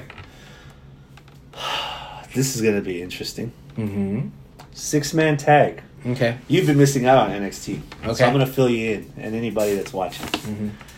MSK is down about losing the tag titles. Oh. So they went to go in search of a shaman to help them find their inner self. Okay. And after weeks of backstage and outside promos on television, they discover their leader, their spiritual chi, Matt Riddle. Because when you think about getting high, MSK, Matt Riddle, it's peanut butter and jelly. So they cut some promos. So Matt Riddle's pulling double duty? Yeah. Okay. Duty. So MSK wants a shot at the belts. Okay. Imperium agreed. Okay. But then somebody raised the stakes. Oh, yeah? Yeah. Yeah? So we're getting a 6-man tag. Oh? MSK and Matt Riddle. Uh-huh. Versus Imperium. With Walter? With Walter! Ah. Okay, cool. 7. Is it? 7 is generous for me for tonight. Yeah. Because the way I'm feeling about any WWE product, main roster and otherwise, the ceiling is probably going to be a 7. You know, that's the ceiling. Mm-hmm. So if I was watching and I was happy with all the other stuff, and this could possibly be a 9 or a 10, right? But I feel this is a very generous 7, just because of what you described to me. I would like to see the contrast of styles of MSK versus Imperium. You add MSK plus Riddle. I can see Riddle enhancing MSK the same way how Walter enhances Imperium. So that matchup just sounds very tantalizing to me. But again, I don't trust WWE enough to sustain this. Regardless that it's NXT. I think this is going to be a peak, and then there's going to be a valley that falls out underneath it. Walter goes back to the UK, and he's not going to be around to follow up. And Matt Riddle's doing double duty, so he's just showing up for a little extra run-in cameo fucking appearance, and then it's back to just the 2 Imperium versus the 2 MSK, and what could be, oh, this is fucking badass, is not. It's like, remember on Marvel vs. Capcom, where you had your team of 3-on-3, and it's like, oh, fuck yeah, 3-on-3, but then you have the little helpers that could come out as well. To me, Marvel vs. Capcom 1 was 2-on-2 with the little helper. Marvel 3 was all 3-on-3. 3-on-3 so with the helper? About. No helpers. Okay, it's 2-on-2 with the helper. Yeah. So the helpers, in my mind, are Walter and Riddle. You're not really fighting with them. They're the helper that kind of comes in that's kind of cool, but ultimately you're controlling Rush and Mega Man, right? Yeah. You're not controlling the little helper guy, and the little helper guy is just there just to help, and then he's out, and that's not the actual fucking just fight. To embellish. Yeah, it's just to embellish. It's not the actual fucking fight, you know. So yeah, that's how I feel that is. Depending on what character you got as your helper in Marvel vs. Capcom, they were probably the thing you needed to get to the next round.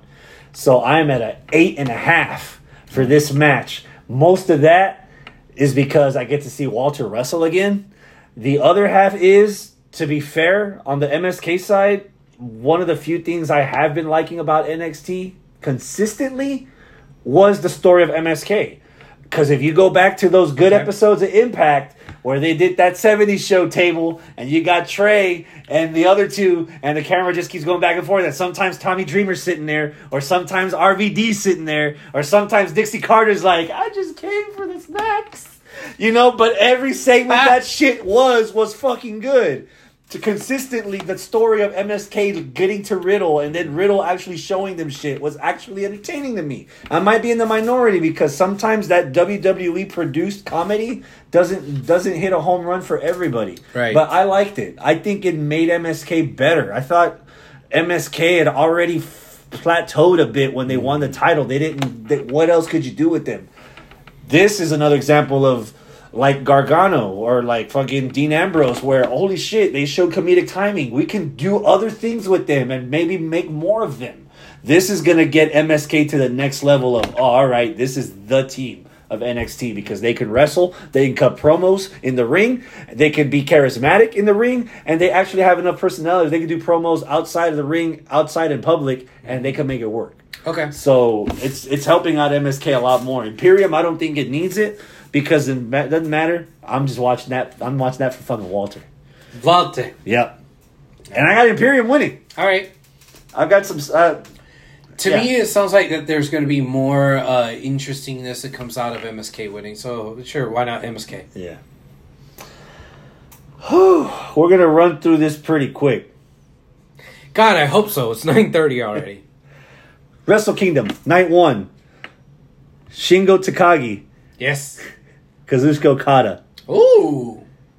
For the IWGP World Championship. Remember what I just said. For the IWGP World Championship. So you've been missing out on a lot. Okay. The last time we talked about New Japan, the main event of G1 Climax was Okada versus Ibushi. 15 minutes in, Ibushi did a Phoenix Splash. Okada rolled out. Ibushi dislocated his shoulder. They ended the match there. Okada won the G1. Okay. So Okada, in the next week, cuts a promo after a show that says, this contract for the G1 Climax gave me a shot at the IWGP World Champion. Not the New Japan Championship, that Transformer belt that everybody's passing around like an STD. So I'm bringing back the IWGP Championship. I am IWGP Champion since no one else has it, and I won the Climax. So Okada's been walking around with the old classic IWGP title. Oh. So that's what he'll be defending against Shingo. Because Shingo is the New Japan, the brand new title. He's champ. So they're going to unify both of those belts. See what we're doing here? So it's Shingo versus Kazuchika. Night 1, main event. Who's winning? Oof. Man, now see, okay, this is the difference between New Japan and WWE. New Japan, I trust to do something pretty wild and crazy. Because if this was WWE, I'd be like, oh, it's the Universal title instead of the WWE title. Yeah, so Shingo's winning it. You know, Shingo has the Universal title. The one that's officially fucking observed by the company, right? Not the one that's the legacy one, right? Mm-hmm. So I would say this is predictable, it's easy, whatever. But this is New Japan. They could be like, hey, we just spent money on a new title, but this is the old one. People respect the old one, and it's Okada. So, yeah, we'll go with that. And so I really don't know what the prediction is, to be honest. And I'm not really sure because they're not as easy to predict as WWE. And that's a good thing. It's a good thing that I don't know what the hell's going to happen here with this. And here's the other difference with WWE is that I could not watch New Japan. You could give me the quick little dirty synopsis, and I'll be like, damn, that sounds interesting. That sounds cool, and it makes sense. Whereas, like, oh, well, you had to see this, and they had to see that, and it wasn't that cool, and trust me, just listen to me. You know, that kind of thing when it comes to WWE. Here it's like, you give me the synopsis, and I'm already hooked. Already, just from what you said. So, I'm going to go with about an 8. I don't know who I got winning. You might have to help me fill in the blanks for that. Unfortunately, you have to pick it because it comes back around. So who you got winning? Who do you want to win? Okada or Shingo? I want Shingo to win. I want Shingo to win too. Okay. So we'll run with that. I'm at a 9. Okay. Because this Wrestle Kingdom main events, you need to pack a lunch. Well, it's Wrestle Kingdom. You got to pack a breakfast. Because they're going at least 30 to 45 minutes. Okay. The other highlight among many.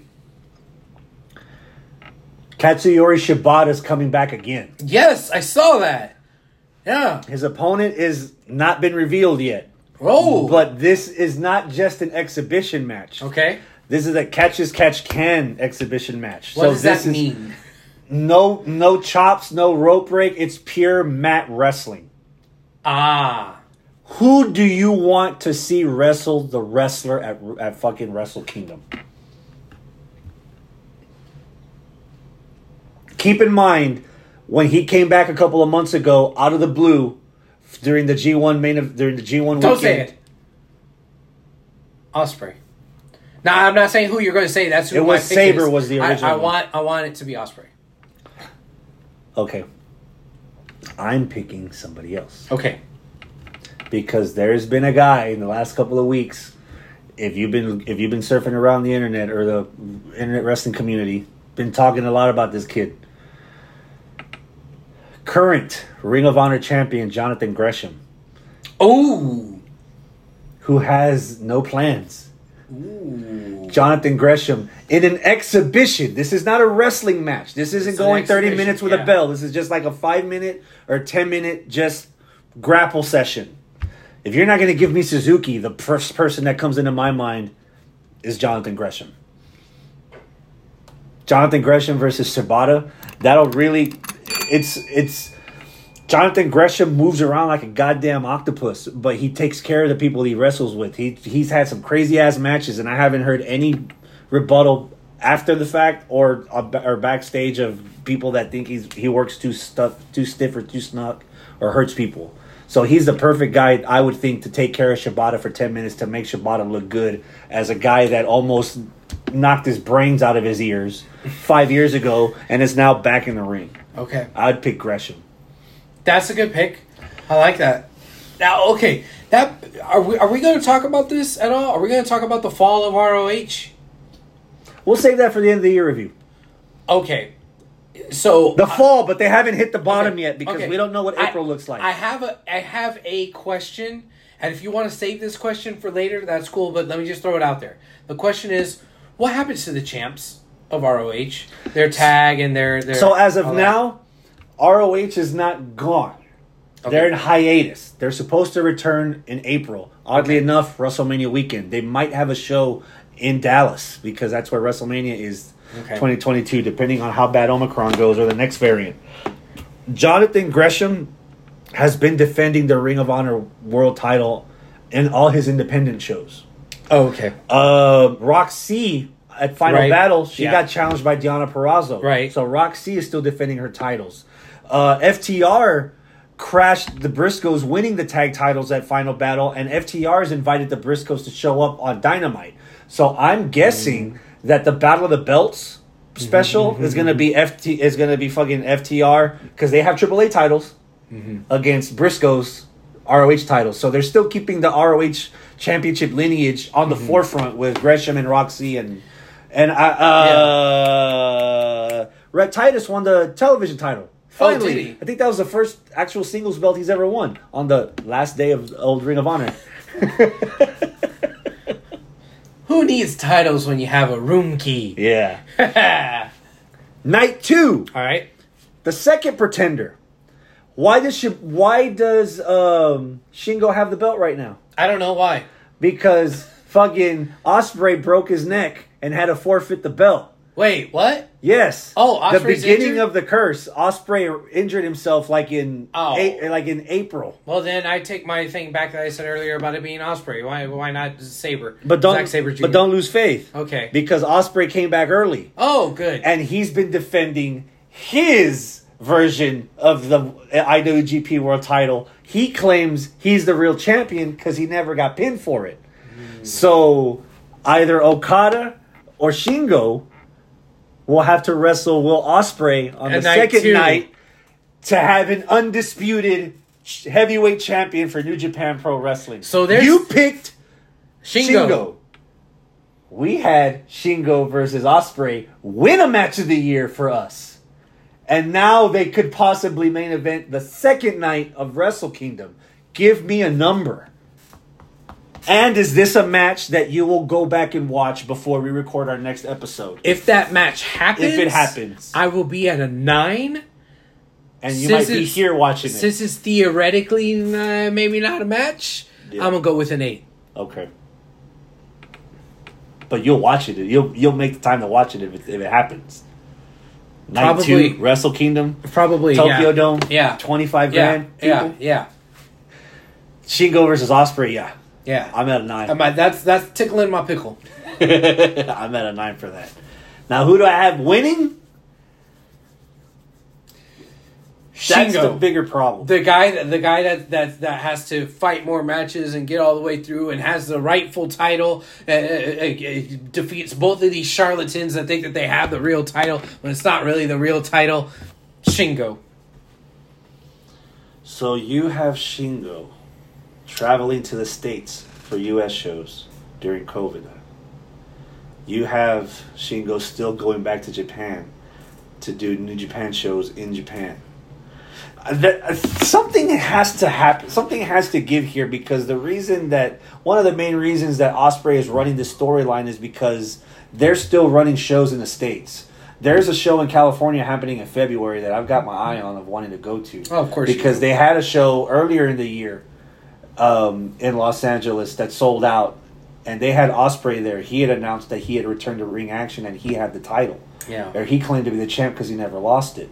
So if you're going to go balls in on New Japan in the U.S. and you're going to merge the champions to have one person, That has to be somebody that can go, that can actually travel. Well, Not so much Ric Flair NWA kind of travel, but during COVID is serious business. Would you put that on Shingo, or would you keep it on Ospreay, who's already been doing it now, as opposed to the light amount of shows that New Japan's had in Japan? Just have Ospreay go back and forth. I mean, I hate to sound a little insensitive here, but... Fuck America? No. What the fuck is the difference? Like, okay, Ospreay can travel, but Shingo can't? Why? Shingo can't get on a plane? Okada can't get on a plane? The fuck? They both can travel. Like Omicron, Delta, COVID, it's not gonna. Oh well, that's Ospreay. So Gamma. we're not gonna infect Ospreay, but we'll infect Shingo if he gets on a plane. Like what the? No, there's no difference there. Okay. So yeah, Business be damned. You want? Yeah. Who's your winner? Shingo. Ospreay beat Shingo in our match of the year, didn't he? That's a tough one, man. That was our match of the year winner. Yeah, mathematic wise, I think I'm good either way. But if I have to pick somebody,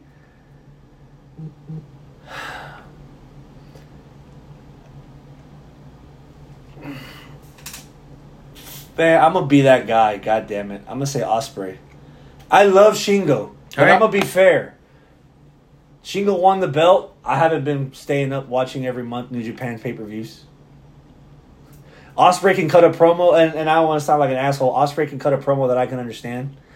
Ospreay can build up on Twitter promos and backstories that I can understand to where, what, right. I'll relate more to Ospreay as an asshole than a cool Shingo that I don't understand what's going on. And I'll probably watch more New Japan stuff with Will Ospreay as a champ because I can actually understand his promos. Just like Sabre. Saber's an asshole on the microphone, but I understand him. I understand he speaks great English. I haven't heard, and it's obvious, and it's not a negative. Shingo's a Japanese wrestler from New Japan. His primary language is Japanese, so he's going to speak Japanese all the time. But he's not going to be like fucking Hideo Itami when he debuted in NXT and spoke in both languages. Yeah. Or cut promos in both languages. If Shingo's not going to cut at least 10% of his badass promo in the ring in English, how am I going to relate to him as a fan that has disposable income, that has the network, that has time or the ability to run on 8 hours of work on 2 hours sleep so that I can stay up and watch New Japan? Well, because there's this thing called translators, It's this magical either person or device that can take one language and decipher it and change it into another language that you probably understand. That's how. It's bitch. not the same. Have you ever watched the Simpsons in Mexico? Does Bart sound like the Bart Simpson from the original? No. Does Homer? No. Does Marge? No. Does Mr. Burns? No, because they're different fucking voice actors. That's the point. I waited a year and a half to watch Dragon Ball Super in English instead of getting on Crunchyroll that I had access to watch Dragon Ball Super in Japanese without the dub, without the subs. Okay. So I'm that guy. I'm that guy. I mean that's I'm uncultured. That's a good point. But I watched Squid Game with Korean audio with the English subtitles. And I was just fine. And all them people complaining saying, when they're speaking, it doesn't really make sense because they had the dubs and not the subs. Well, it's like, okay, cool. They fucked up the audio voiceover in English, but you know what wasn't fucked up? The fucking translation down at the bottom. So I heard them say the words in Korean, but I read them in English, and I was just fine. I was elected to lead, not to read. Well, that's your problem that you're illiterate. You're complaining about only understanding one language spoken, but you understand 0 written. That's on you. Hi. Naito versus Jeff Cobb. Give me a number. 7. 7. Sounds good on paper. I don't know any of the context. There isn't much. Naito's coming back from injury. He got injured in the beginning of the G1 Climax. Okay. So he's coming back, and his return is against Jeff Cobb. Okay, cool. 7. Got Cobb winning. Naito. Naito's coming back. Hiroshi Tanahashi in a no disqualification match against Kenta.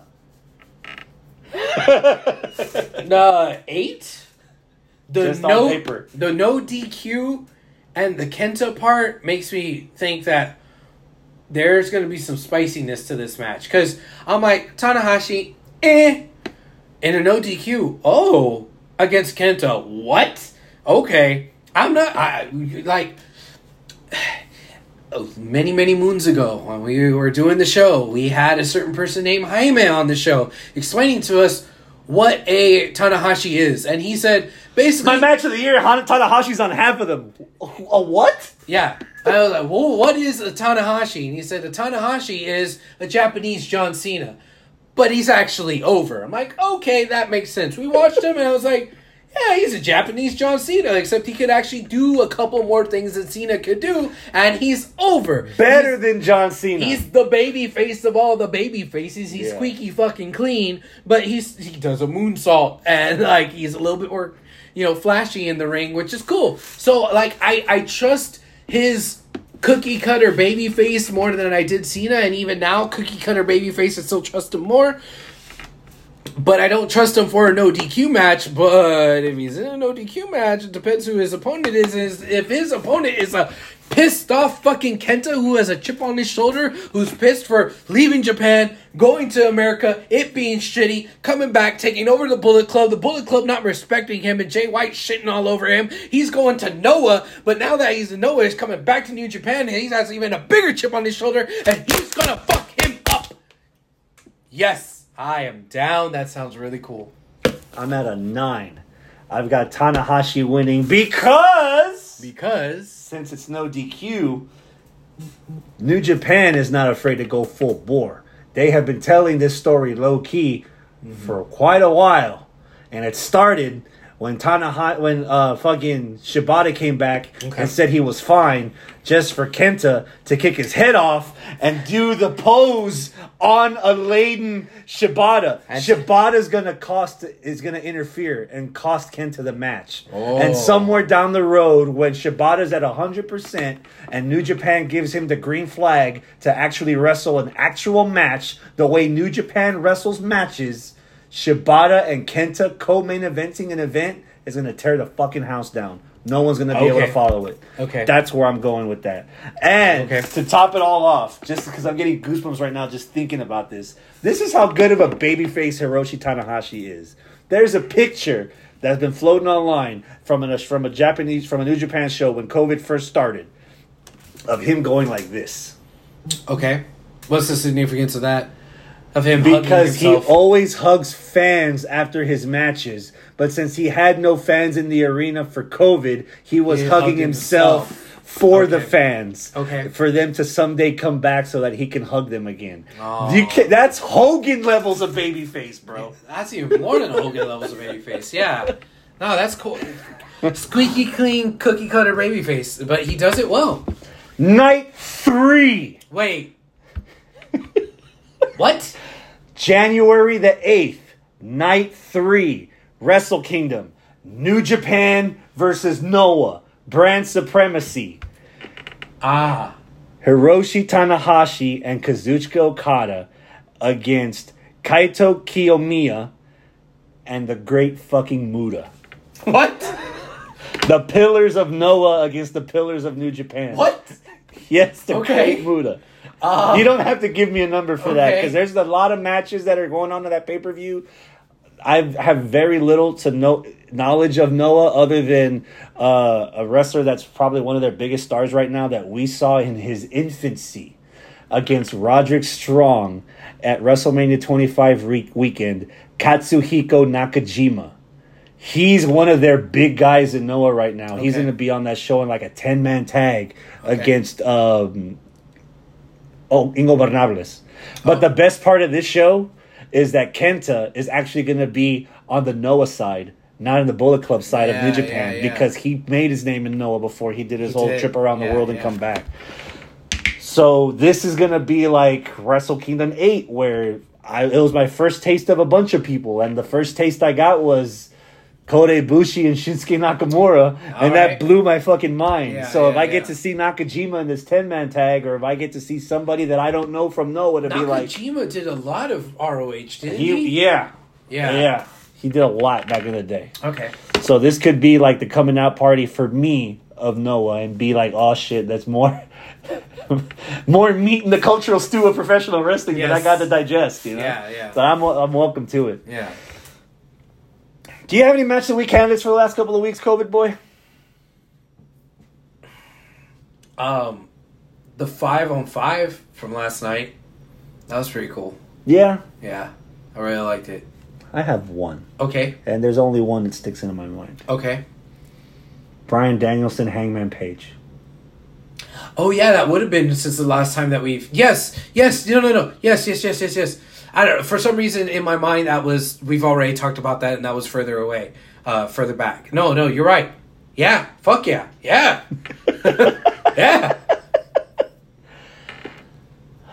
Would you be willing to dethrone Omega Danielson from our Match of the Year list with Danielson Page?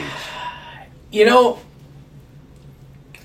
I was thinking about that whenever I was watching the match. Anybody still out there? Let us know if we need to. I'm not sure. I feel like my knee-jerk reaction was no. When I tried to let my analytical mind take over, I was like, there's no reason why this one shouldn't be. Because it seems like between the bells, it was just as good. It was a draw. It had implications. World title. At Hangman's backyard. To build with Bryan going through the is this any better than what we saw with Kenny? Kenny, it was for stakes. It was a long match. It was really good. I don't know. So if I can't 100% full bore say analytically, yes, it needs to be. And if my knee-jerk was maybe, my knee-jerk is it was really, really fucking good, but I don't know if it's better to replace the other one, I think I'm going to have to say no, but by a hair. I agree completely. Thank you. Okay. And most of that, and I'm always this guy, and I'm going to say it again, an hour's too fucking long. It didn't feel like an hour. An hour's too long. It didn't feel like an hour when I watched it, but I do remember by the 55th minute, I was like, this is probably going to go the hour. Omega and Danielson, you didn't know the match was going to go full 30 minutes. Yeah. Because Omega's been known to beat motherfuckers at a minute and a half to go. Mm-hmm. He beat Okada with a minute to go in Omega Okada 3. Yeah. And it didn't feel as slow for too long. Danielson and Hangman, as good as Hangman was in that match, he hung with Danielson. But you could tell they were dragging. It wasn't HBK Bret Hart bad, but there were moments that you could tell they were dragging that shit out. To the point it was like, man, this smells like an hour draw. Omega and Danielson, after they felt each other out for about 5 minutes, they were rolling. Mm-hmm. And if Omega, that was probably even less than 5 minutes. If Hangman versus Danielson didn't feel like an hour, Omega and Danielson really didn't feel like 30 minutes. I felt like there was at least 10 more minutes. This ended too quick. Yeah. Part of that was that there was no clock or no announcement or nothing unless you barely heard it and the crowd reacting that there was only 5 minutes left. So it's very close. But if we're only this is like 1 and 1A, but we're only going with our ones. And our one right now is still, in my opinion, Omega and Danielson. If this wasn't 2021, and if we still had our old 2012 to 2020 criteria, I would say, yeah, throw it on the fucking list. Yeah. And we'll figure it out. We have 8 Dynamite matches on our Match of the Year list. Yeah, we would figure it out on the day when we're actually, doing our year in review. But since we're doing it a little bit different this year, where it's like we have one contender from each brand, I don't know if this one will eke out that other match. And what sucks is that I feel like at the beginning of the year, this was a good idea, especially considering what happened last year, where it was like, this was to remedy a problem that we had in 2020. Several years, actually. 2020, 2019, and 2018, yeah. But that same problem has not persisted this year. Solving it earlier in the year doesn't make it any easier. Well, no. The problem isn't even the same. The problem in those previous years was that we had trouble getting stuff from each brand. And we're saying, well, each brand will have its own thing, and that makes it more fair. Whereas this year, AEW steamrolled everything else. Like, we struggled. I don't even think we have one for the WWE category. Yes, we do. Do we? It's Bianca Belair and Sasha Banks from WrestleMania Night 1. But there's a brand where we don't have one, right? Is that true? Is it NXT or is we it... have an NXT. It's Walter versus Dragunov 2. Okay. It's been a long COVID year, and there's a lot of gaps in the middle. Either way, like, if we were doing this like we did last year, our list would be like fucking 5-6 AEW matches and those two or three from everyone else. Whereas we wanted to make it a little bit more equitable. And then five of those matches, one's an hour long. Yeah. So So we have 4 matches so far still. And here's the kicker. 6 months ago, 9 months ago, 12 months ago, 18 months ago. With all due respect to Hangman, Adam Page, Bryan Danielson was never a dream match. Kenny fucking Omega, the Cleaner, versus the American Dragon, Bryan Danielson, has been a dream match. And AEW cashed in on that hoe. That's another clincher that spreads it. Yeah. If I take away my assholery for 5 minutes and say time don't matter. Okay. That's the other clincher. Okay. You know? See, Wangman versus Kenny, a little bit of a dream match, but not because people were dreaming about it, but because they built it. 3 fucking years since the beginning of AEW. Yeah. But, like,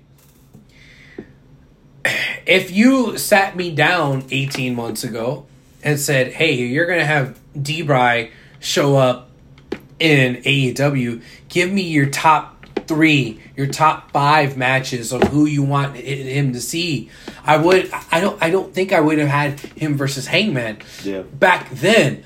Him versus Hangman now really made sense, especially the way that they built the angle with him taking out the members of the Dark Order in their hometowns. He was number 1 contender, and he was going to, knock them off one by one. And the other side of that was, oh shit, they finally paid off this 3-year feud where Hangman finally beat Kenny. Cool. Those two things just came together really quickly. But yeah, you're right. You look back months and months ago, even a year ago, that wasn't something that was a dream match like they were trying to say that it was. Yeah. It became a dream match, but that dream was realized very quickly. Yeah. Do you think the rematch, Adam Page versus Bryan Danielson, this Wednesday on TBS, the debut of the mothership, Turner Broadcasting Network station, with judges, do you think this will go another hour? Or is there a definitive winner? Do you have a winner, or do you have it going another hour? I don't think that they would go through... okay. I'm going to say this. What I'm about to say, I'm going to immediately become a hypocrite and say the opposite. So let me just get it out. I don't think that they will go through the whole rigmarole of announcing that there's going to be judges and picking the judges and having the judges at ringside. And I'm sure they're going to put the camera on them and say, hey, here are the judges, just in case it goes an hour again. I don't think they're going to go through all of that fucking pomp and circumstance for it to get ended without the judges coming into play. Here's where I'm going to be the hypocrite. I can see AEW pulling that shit off just so that they're not predictable WWE. Predictable WWE mind in me says that everything that I just said about going through the fucking motions of getting a judge means that it is going to the judges. That's a WWE way of thinking and a typical sports entertainment way of thinking. So I could definitely see AEW setting up an expectation to fucking subvert the expectation and have fucking Hangman win it at minute 32. So, I'm kind of excited to see what happens. Either way, I think we're going to have Hangman win. Whether it goes to the judges or Hangman actually definitively wins it before the time limit. Either way, Hangman's winning. They're not going to take it off of Hangman this quick. I don't think. But if they did, holy fuck! I'd be happy. I'd be surprised. I'd be pleasantly surprised because, wow, they had the balls to do that and take it off of Hangman that quick. Wow. And then give it to D-Bry. Wow. Like that. Woo. Go. It's not going an hour. Okay. There's not going to be a winner. There's not going to be a winner at all? There's going to be something at the 42nd minute mark where they roll each other up and the ref counts both of them 1, 2, 3. They're both pinned. They both Hangman and the Dragon are 0, 0, and 2. So the third match is 2 out of 3 falls, no time limit. That's a whole fucking episode of Dynamite right there. Hold on. You want to talk about history? Hold on. All right, Dario. In the event of a tie, like a double pin, wouldn't that just automatically go to the judges? No? The judges only are going to make the decision if the match goes 60 minutes. The match doesn't go 60 minutes. The judges are moved. Okay. That's a distraction. Okay. Just like your WWE mentality. In boxing and MMA, because I'm not a boxing or MMA there are no guy. Rounds. So we're not going to do 10 I rounds. understand. But if you go all of the rounds, right, it goes to the judges. But what happens if you have your judges at ringside and there's like a double KO? It's not going to be a double KO. It's going to be split decision. So, but what I'm saying is, if there's some sort in boxing, if there's a shenanigan where both of them fucking lose, where it would otherwise be a tie, but there's judges, would the judges come into play there? No. No? No, if it's a double knockout, the referee calls it a double knockout, which is extremely rare. But there have been many cases where the math happens, where it becomes split decision because it's halved. But if it doesn't... Wouldn't that only happen if you have an even number of judges? No, because one judge can score it 118 to 110, another judge can score it 118 to 110, and the third judge can call it 112 to 112. So it's they just go by off of their own points. Yeah, so one judge has one person winning, the other person has the other person winning, and then the third judge has a draw. So even if it goes to the judges, you could have a tie? But again, there's no round. So how are the judges going to... They never really explained how the judges are going to judge it until the night of the show, which leads me to believe, like boxing, Dana White's prolific quote, never leave a fight in the hands of the judges. Right. So if the match ends before the 60 minutes, the judges don't even matter. So that's why I'm saying they're going to be some kind of roll-up where the ref pins both of them 1, 2, 3, and the ref calls it a draw in like the 40-something minute. And again, I will love the fans booing the shit out of it, so I can do this to the fans because you don't pay for 5 more minutes. You pay for the rematch later on down the road. And Bryan Danielson versus Adam Page 3, where neither of them have a decisive victory, that could main event Revolution. Okay. In Orlando. Man, I would imagine that it wouldn't be that convoluted with the numbering and the point system. I would imagine, since there's no rounds like you're saying, it would just be at the end of the 30-minute time limit, you got 3 judges. Who do you vote for? Who do you vote for? Who do you vote for? And it's either going to be 3-0 or 2-3. Or 2-1. You know? And that's it. You got to keep in mind, Tony Khan's a guy that worships old school wrestling like Jim Cornette and like fucking Paul Heyman and the Mid-South and the Georgia Championship Wrestling and wrestlers like Ric Flair, who, for anybody that doesn't know, wrestled hour-long matches by the week. Right. Yeah. It's not their fault that us stupid fans of this generation aren't accustomed to, I'm not getting what I want, I'm booing everything. No, it's part of the bigger picture. So what the fuck does it matter if it doesn't go, if they get another match that they don't get a finish? It's telling the bigger story. Either Bryan Danielson can't make it in the big match. He couldn't beat Omega in Dynamite's biggest arena in Arthur Ashe. Couldn't beat Hangman twice for the title. Either Danielson's not what he's made to be, or you know what, Hangman cowboy shit till the very end until there were no more bullets in the chamber, and he finally had to let it go.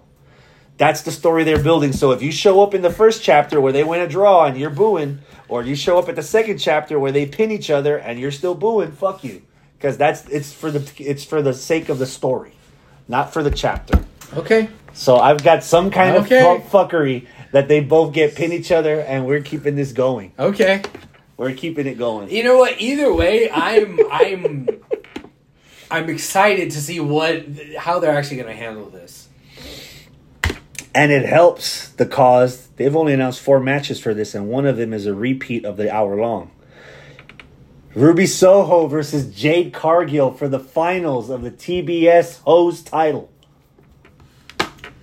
Number 9.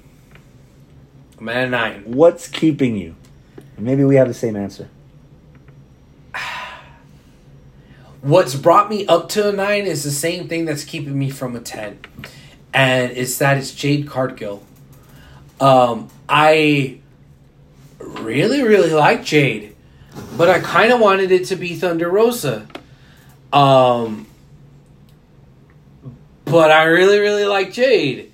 But I don't know. Like I think Thunder versus Ruby is what I wanted. Jade versus Ruby is the match that I didn't know that I wanted. But I'm getting. And yeah. And I think Jade's winning. Because I kind of wanted Thunder to win the whole thing. And if it's not Thunder, is it going to be Ruby? I mean, I guess so. I'd be happy if it's Ruby. But Jade's been doing so good. And I can see Jade winning it. Because now we have 2 women champions, right? 2 heel women champions. Right. But still, there's 2 belts out there. So if Ruby or Thunder don't get this one, they can always challenge for the other one. So it's not like, all hope is lost for my aspirations for Thunder Rosa to be champ. But it's still like, how are you going to get her to actually fight DMD? Or is Jade going to win? And that's when she comes back around and says, hey, look, you beat me in the semifinals, but you know what? I bet you can't do it twice. Or hey, it was some sort of fluke win because of smart Mark Sterling. And, I mean, they planted those seeds with fucking Mercedes Martinez coming out. So it's like that feud is still going on. So she's going to go win her title real quick and then come back to the feud. So I don't know, man. Another, just like the rematch there with American Dragon and Cowboy, I'm like, either outcome, I'm intrigued. Either way that you play it, I'm going to be like, the road ahead is interesting. The road ahead is interesting. Yeah. And Ruby winning it, I think that's the shortest road ahead. Ruby wins it, that's it. Okay. Cool. What's next for Ruby? And then what? I'm actually more interested in Thunder versus Jade. And that's not the title. So, I mean, yeah, you could have Ruby win the title. So Ruby has the belt. DMD has another belt. They both have their own separate programs. And then you have your third program with Thunder and Jade. So now all of a sudden you have 3 women's programs that are all top-notch. Cool. But in order for that to work, you need to have somebody credible going up against Ruby. And I don't know who that could be.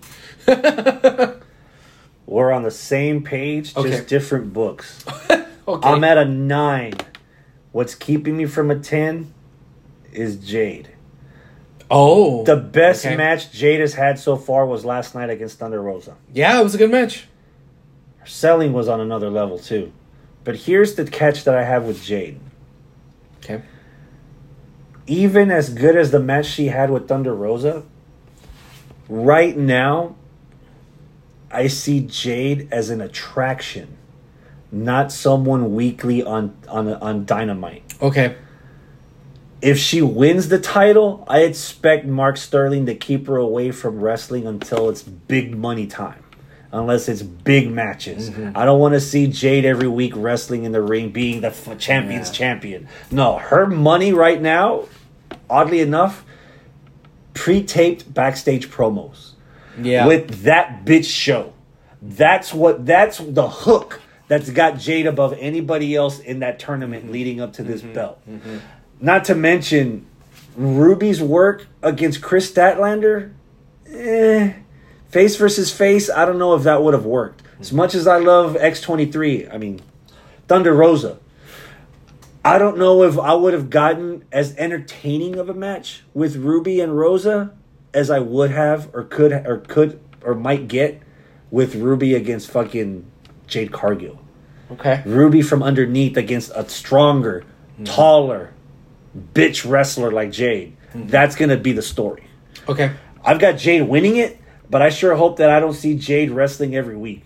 I want that bitch show on once a month. And that's why they have Mercedes Martinez to take care of it. Take care of all the light work. Yeah. You want to get to me, you got to get through her. And the other thing is, we're going to come back around. There's a reason why at some point in this year, Thunder Rosa versus Britt Baker from St. Patrick's Day Slam was our match of the year from AEW. There's still stuff to go back to. Eventually, Britt Baker's losing that belt to Thunder Rosa. Think so? I think so. It's so easy. That story you can run it back so easy. So I got Jade winning. I'm at a 9. Okay. Malachi Black against Brian Pillman Jr. 8. I believe we talked about this a little bit earlier in the show, where I'm happy that Malachi Black is fighting against the what are they, the Golden Tigers? What the fuck are they? Varsity Blondes. Golden Tigers. What the hell? Wow. Yeah, the Varsity Blondes. I'm glad because that's showing and proving that they can take the XWB talent and incorporate them into their current crop of homegrown talent, which is cool. Mm-hmm. That being said, I like Flying Brian Pillman Jr. I like him. Don't get me wrong. I do still think that he's green. He's not green as fucking baby puke. Green as dog shit. Mm-hmm. Kind of green, but kind of brown. You know, he needs a little bit of work still. His promo isn't really there. What was it, 2 weeks ago? Last night's promo, I'll give him credit. There was inflection in his voice. He sounded like he wanted to cry when he brought up his daddy. Dude, that was a donkey punch. When he said, the one thing I learned from my dad about life, motherfucker, you only get one. That hurt. You're right. He's getting there. You're very right. He's getting there. Because you know what he did? He fucking channeled his actual inner feelings. And that's what he needs to learn how to do. Because what I was going to say is, the promo 2 weeks ago was not dog that. Shit. Yeah. It was not that. The promo 2 weeks ago was very scripted, very, I need to remember my lines, because it was him and the other one. And the other one, like, he was trying to be upset, like, hey, Jill is in the hospital. Why are you? Well, I'll go out there with or without you. The backstage. Okay. Yeah, like that backstage felt disjointed and awful, like they couldn't act. But when he said what he said last night, he wasn't acting. He was speaking from the heart. That's the difference between what we had pre-Talking Smack Miz and the Miz at Talking Smack. And it wasn't just at Talking Smack. Miz realized what he did at that promo, and he realized, I was channeling and I was harnessing my inner fucking emotions and putting it into the words I was saying right then and there, and he kept doing it. He sustained it. It was like a light bulb went off in the Miz's head, like, oh, this is how I cut this style promo, and I'm going to do that every time. Hopefully, that's the same thing with Pillman Jr.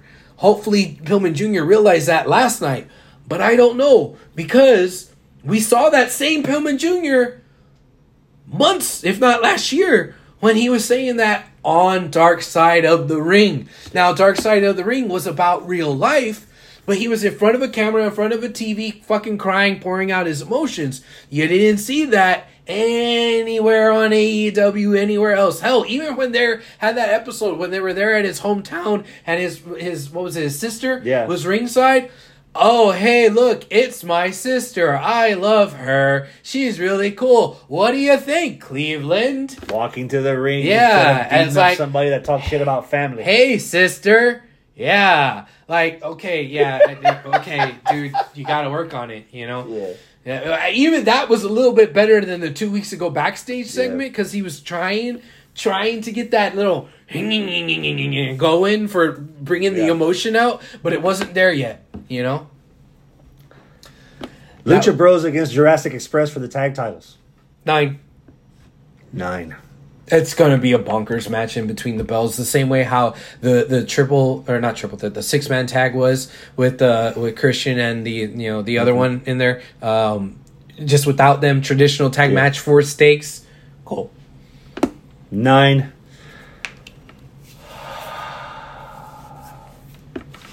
I don't want to say that I have Lucha Bros winning, but I don't think the belts right now is what's going to move Jurassic Express to the next level.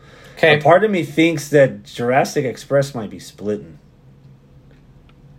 Where's Luchasaurus? Cool. I don't know, but I prefer to see Jungle Express without Marco. Okay. I think I think Coronet's brainwashing has affected me to the point that I agree with him that Marco just doesn't add value to the team. I totally disagree there. Go. I think Marco brings this like lovable quality to the group. Now, maybe not between the bells. Is he bringing that at the expense of Jungle Boy? Shouldn't you be feeling that for Jungle Boy and not Infant Boy? Jungle Infant. I don't know, man, because like while I really, really, really like Jungle Boy, I think that they're. Let me backtrack a little bit. Here's where I'm missing him. What you're feeling for Marco Stunt, you're supposed to be feeling for Jungle Boy. Scratch that. Okay. I need the 30-second explanation. That's what I'm missing, because I like them as a package, but I could see your argument that you don't need that package because the cutesiness is getting taken away from Jungle Boy. And I'm like, at some point, I don't want Jungle Boy to be the cutesy one. I want Jungle Boy to be the man, the one that they're actually entrusting. So, yeah, you have Ash Ketchum with a little Pikachu, but also the big fucking Charizard, Luchasaurus, Pikachu, Marco Stunt, and he is Ash. Cool. I could dig that. I could thought about it that way. I could dig it. Yeah, you have the little one that's littler than you, but you're still the guy in charge because you're just right. Okay? But I could totally see you and Cornette's argument. Get rid of the little one. Make it more on him. If you're using that totally analogy, Jungle Boy is Pikachu. Ash right now is fucking Christian Cage. Right. But where I'm getting lost is I get it that Christian Cage has shown an interest in these guys. Mm-hmm. What the fuck happened to Marco Stunt? Where is he? I need that 30-second explainer saying, oh, he got lost in the jungle. Went back to his home planet. Yeah. I need something, especially since I'm still starting to lose the expectation, but I'm not there yet of the expectation is this thing with Christian is temporary. Christian is not the Jurassic Express. Christian is not a part of their stable. This isn't a stable, it's a trio. But you replaced one with the other. But Christian's like a veteran who's helping out some guys.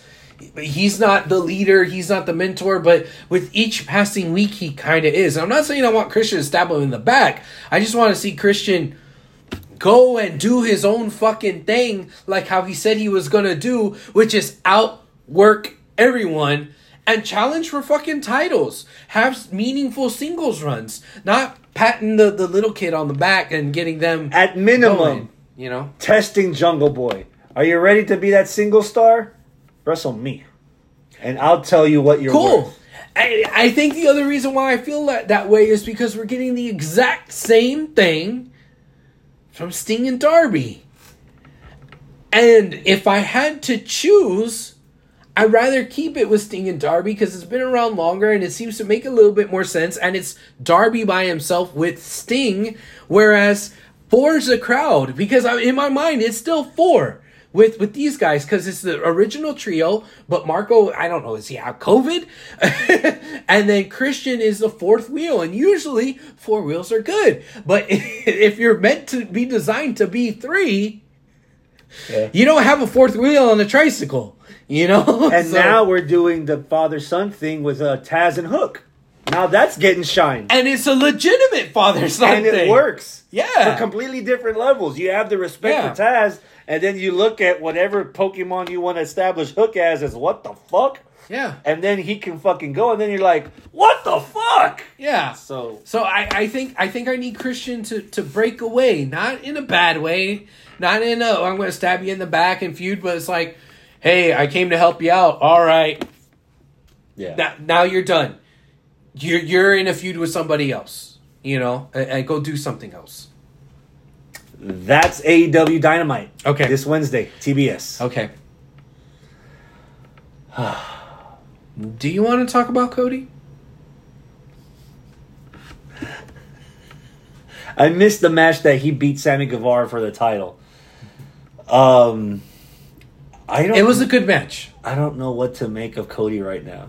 He's adamant that this brand isn't defined by faces and heels, so he doesn't know what to call himself. He teases going out of promos out of the heel tunnel, and then he reverses and goes back to the face tunnel. He's getting these weird ass reactions that I don't know how. I wish we could do like some kind of fucking special episode on how we ended up with this Cody. We can go from him leaving WWE and having his little list of things he wanted to do and knocking them off. Cody becoming Ring of Honor champion. Cody debuting the Nightmare in New Japan. Cody latching on to the Bullet Club. Cody latching on when Tony Khan wanted to start his new promotion. Cody swearing he wasn't going to win a championship if he couldn't go for the AEW title if he lost the first time, which he did. And to his credit, he stuck to it. So he's going to just win the TNT title 12 times and beat Flair's record. And people are hating his guts because now he's on the Go Big Show, or now they're hating his guts because he has a sexy wife and he's got a cool family and he's got his cute kid, or they're hating his guts because now he's got his own TV show because he wants to be like John Cena, because he wants to be like Triple H, because he wants to be like fucking Ric Flair, because he wants to be like his daddy. And they just are jealous maybe because Cody's actually pulling it off, or he found a way to pull it off. This is the equivalent of Triple H marrying in the family, but it's not WWE, so you kind of not supposed to hate it, but somehow everybody's hating it. And now he's just playing with it by making a shirt that says heel, babyface, winner, and then the Transformers tattoo over winner. Like, this whole fucking thing needs a goddamn, like, science project cardboard cutout folding thing with all these pictures of how we got from Cody to Cody Rhodes. You got the little push pins with the string. Yeah, like how did this happen? And look, see, I think we need help. We need to do this in the end of the year review and have Hector or Arnold and the four of us just like break out the wall. And I'm kind of getting the vibe that you and I are probably on the same page on here, where I don't hate Cody and I don't quite understand why people do hate Cody, but I'm very entertained by the tears of the people that do hate Cody. Right? The tears hydrate me. It's kind of like the opposite of the way Arnold feels about the Dallas Cowboys and their fan base. Or how you feel about The Undertaker. Yeah. Arnold hates Dallas Cowboys fans. Arnold doesn't hate the Cowboys. He just doesn't like the Cowboys because he's a Texans fan. But he doesn't hate the Cowboys. He respects them, right? Arnold doesn't see the big picture. Yeah. He hates Dallas Cowboys fans. I just hate Dallas people. Well, that's another. Yes, that's another diorama. That too. But if assholes could fly, because we're Houstonians. Yes. Okay. So how I feel about Cody is, I never not liked Cody. I thought he was a good wrestler. I like what he does in the ring. I like the fact that he's leaning into being his father's son. Mm-hmm. And I respect the fact that, like, he can go and put on good matches. But when people like hate on it and they bring up the reasons why they hate, like, oh well, he just wiggled his way into winning championships because he's in the pocket of Tony Khan, and I'm like, dude, he's one of the CEOs of the company. Mm-hmm. Same thing happened with the Bucks. Same thing happened with Kenny. Now it's happening with him. And you know what? They all said that they wouldn't do it, and they all did it. And you turn your back on all of them. But at the end of the day, they're all fucking badass wrestlers, and I want to watch them, whether they're a heel or a face. And at one point, they're going to zig and zag between the two. One's going to have a heel turn, one's going to have a face turn, whatever. Now, I'm enjoying it. That being said, I am a little scared that AEW is going to do with Cody what WWE did with Cena and with Roman, where they obviously see what the crowd says, and they're trying to fucking shoehorn it. Like, no, we're going to do everything we can to get the opposite reaction because you guys are reacting the wrong way that we want you to react. And they doubled down with Cena being the super squeaky clean babyface when nobody wanted him to be. And they doubled down with Roman being the super squeaky clean babyface when nobody wanted to see that. They're at the very end, and this was like 2018, 2019, 2020. Then, in the middle of 2020, 2021, they're like, you know what, with Roman? Let's do it. We learned our lesson from Cena. Let's do it. Let's pull the trigger and actually have him go. And now he's getting the same reactions. He's getting the same reactions, but it's the reaction that they want, and it's working, and everybody's like, yeah, Roman's a lot better than what we thought. Good job. But we're supposed to be booing him. But people are booing him, but they're enjoying booing him. Yeah. You know? Whereas, while I absolutely love what they're doing with Dan Lambert, where Dan Lambert is the guy that gets the most natural fucking heat,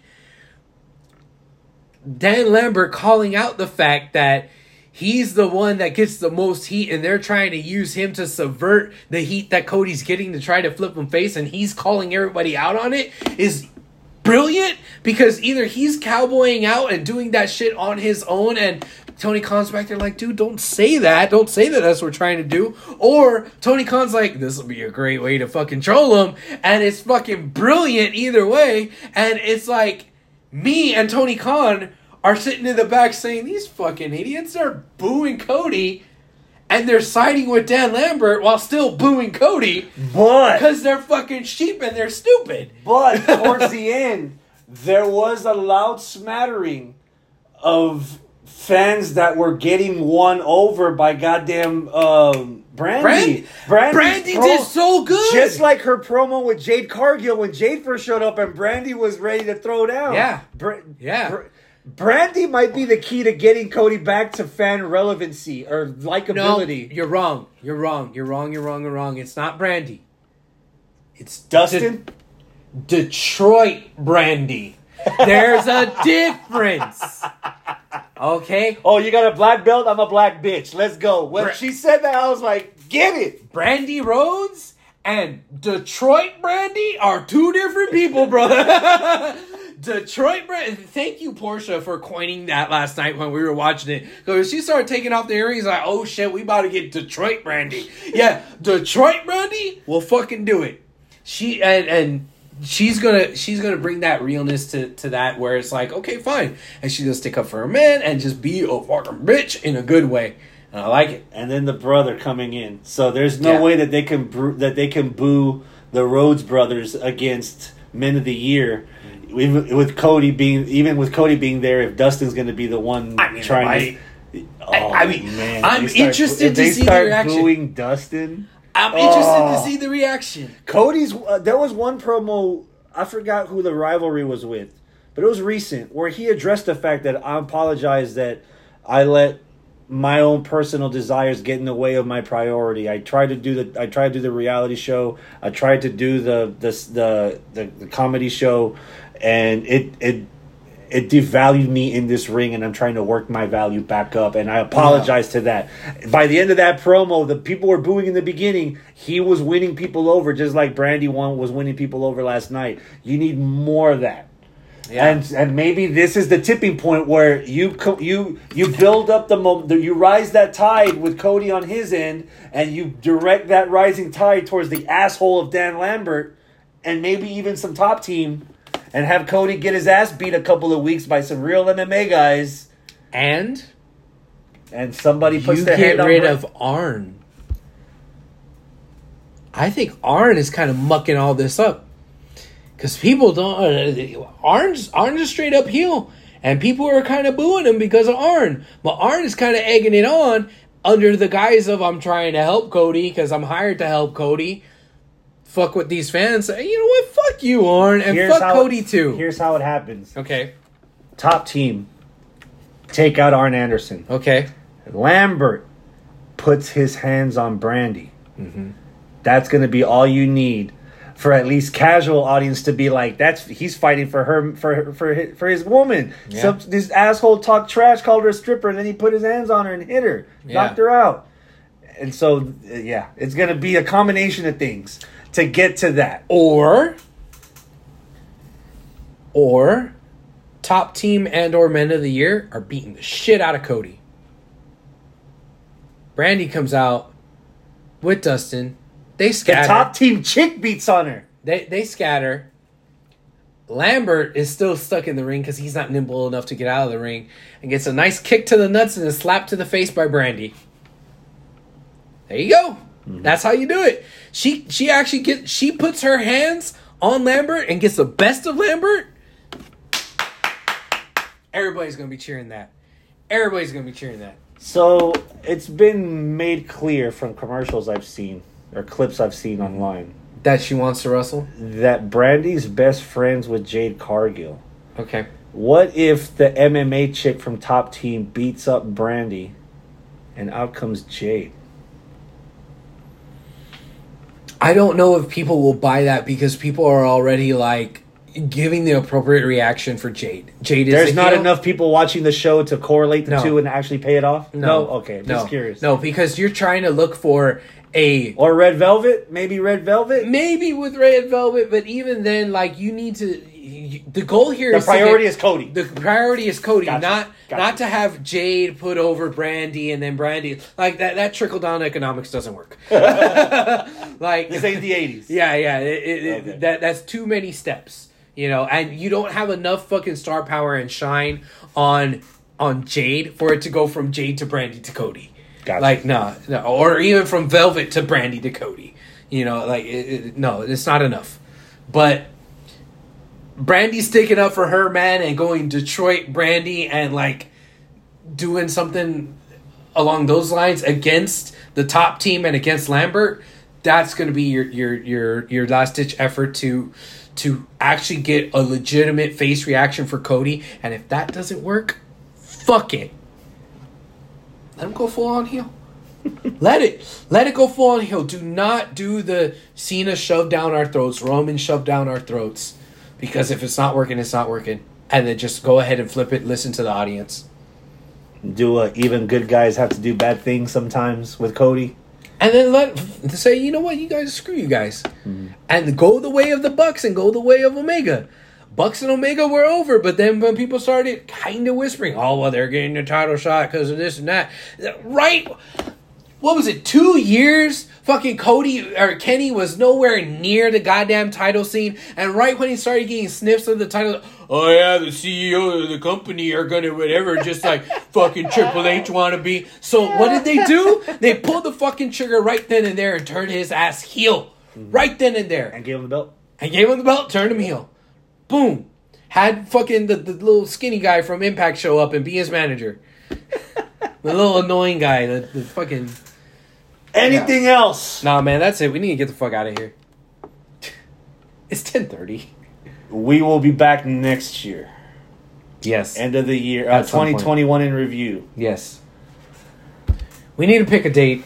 We need to get Hector and Arnold to pin down a date. Yeah.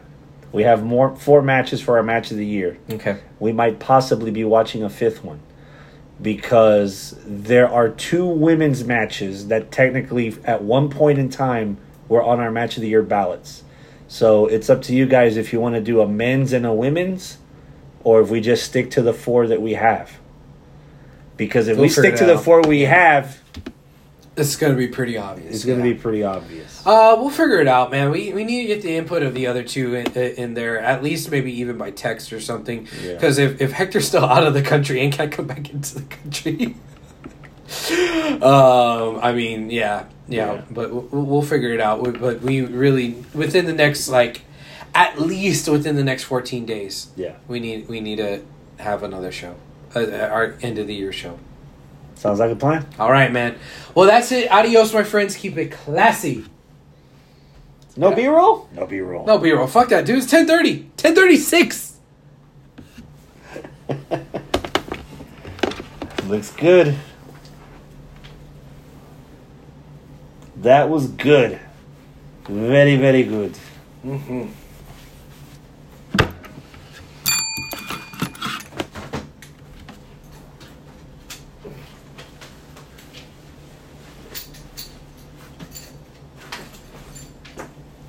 Camera, that's all I need, right?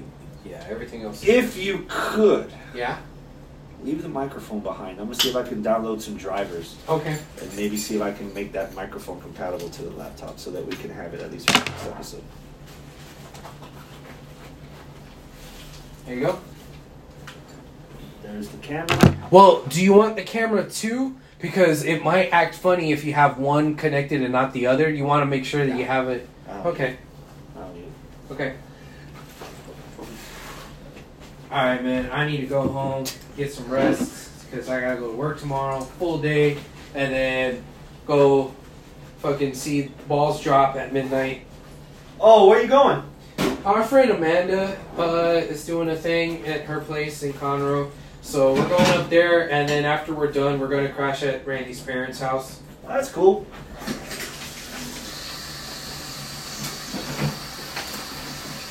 All right, brother.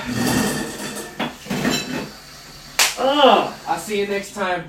Yeah, we need to pin down a date, but yeah. We'll make it work. Yeah. Hell or high water, we'll make it work. Hell or high water. Later, broski. Later, man.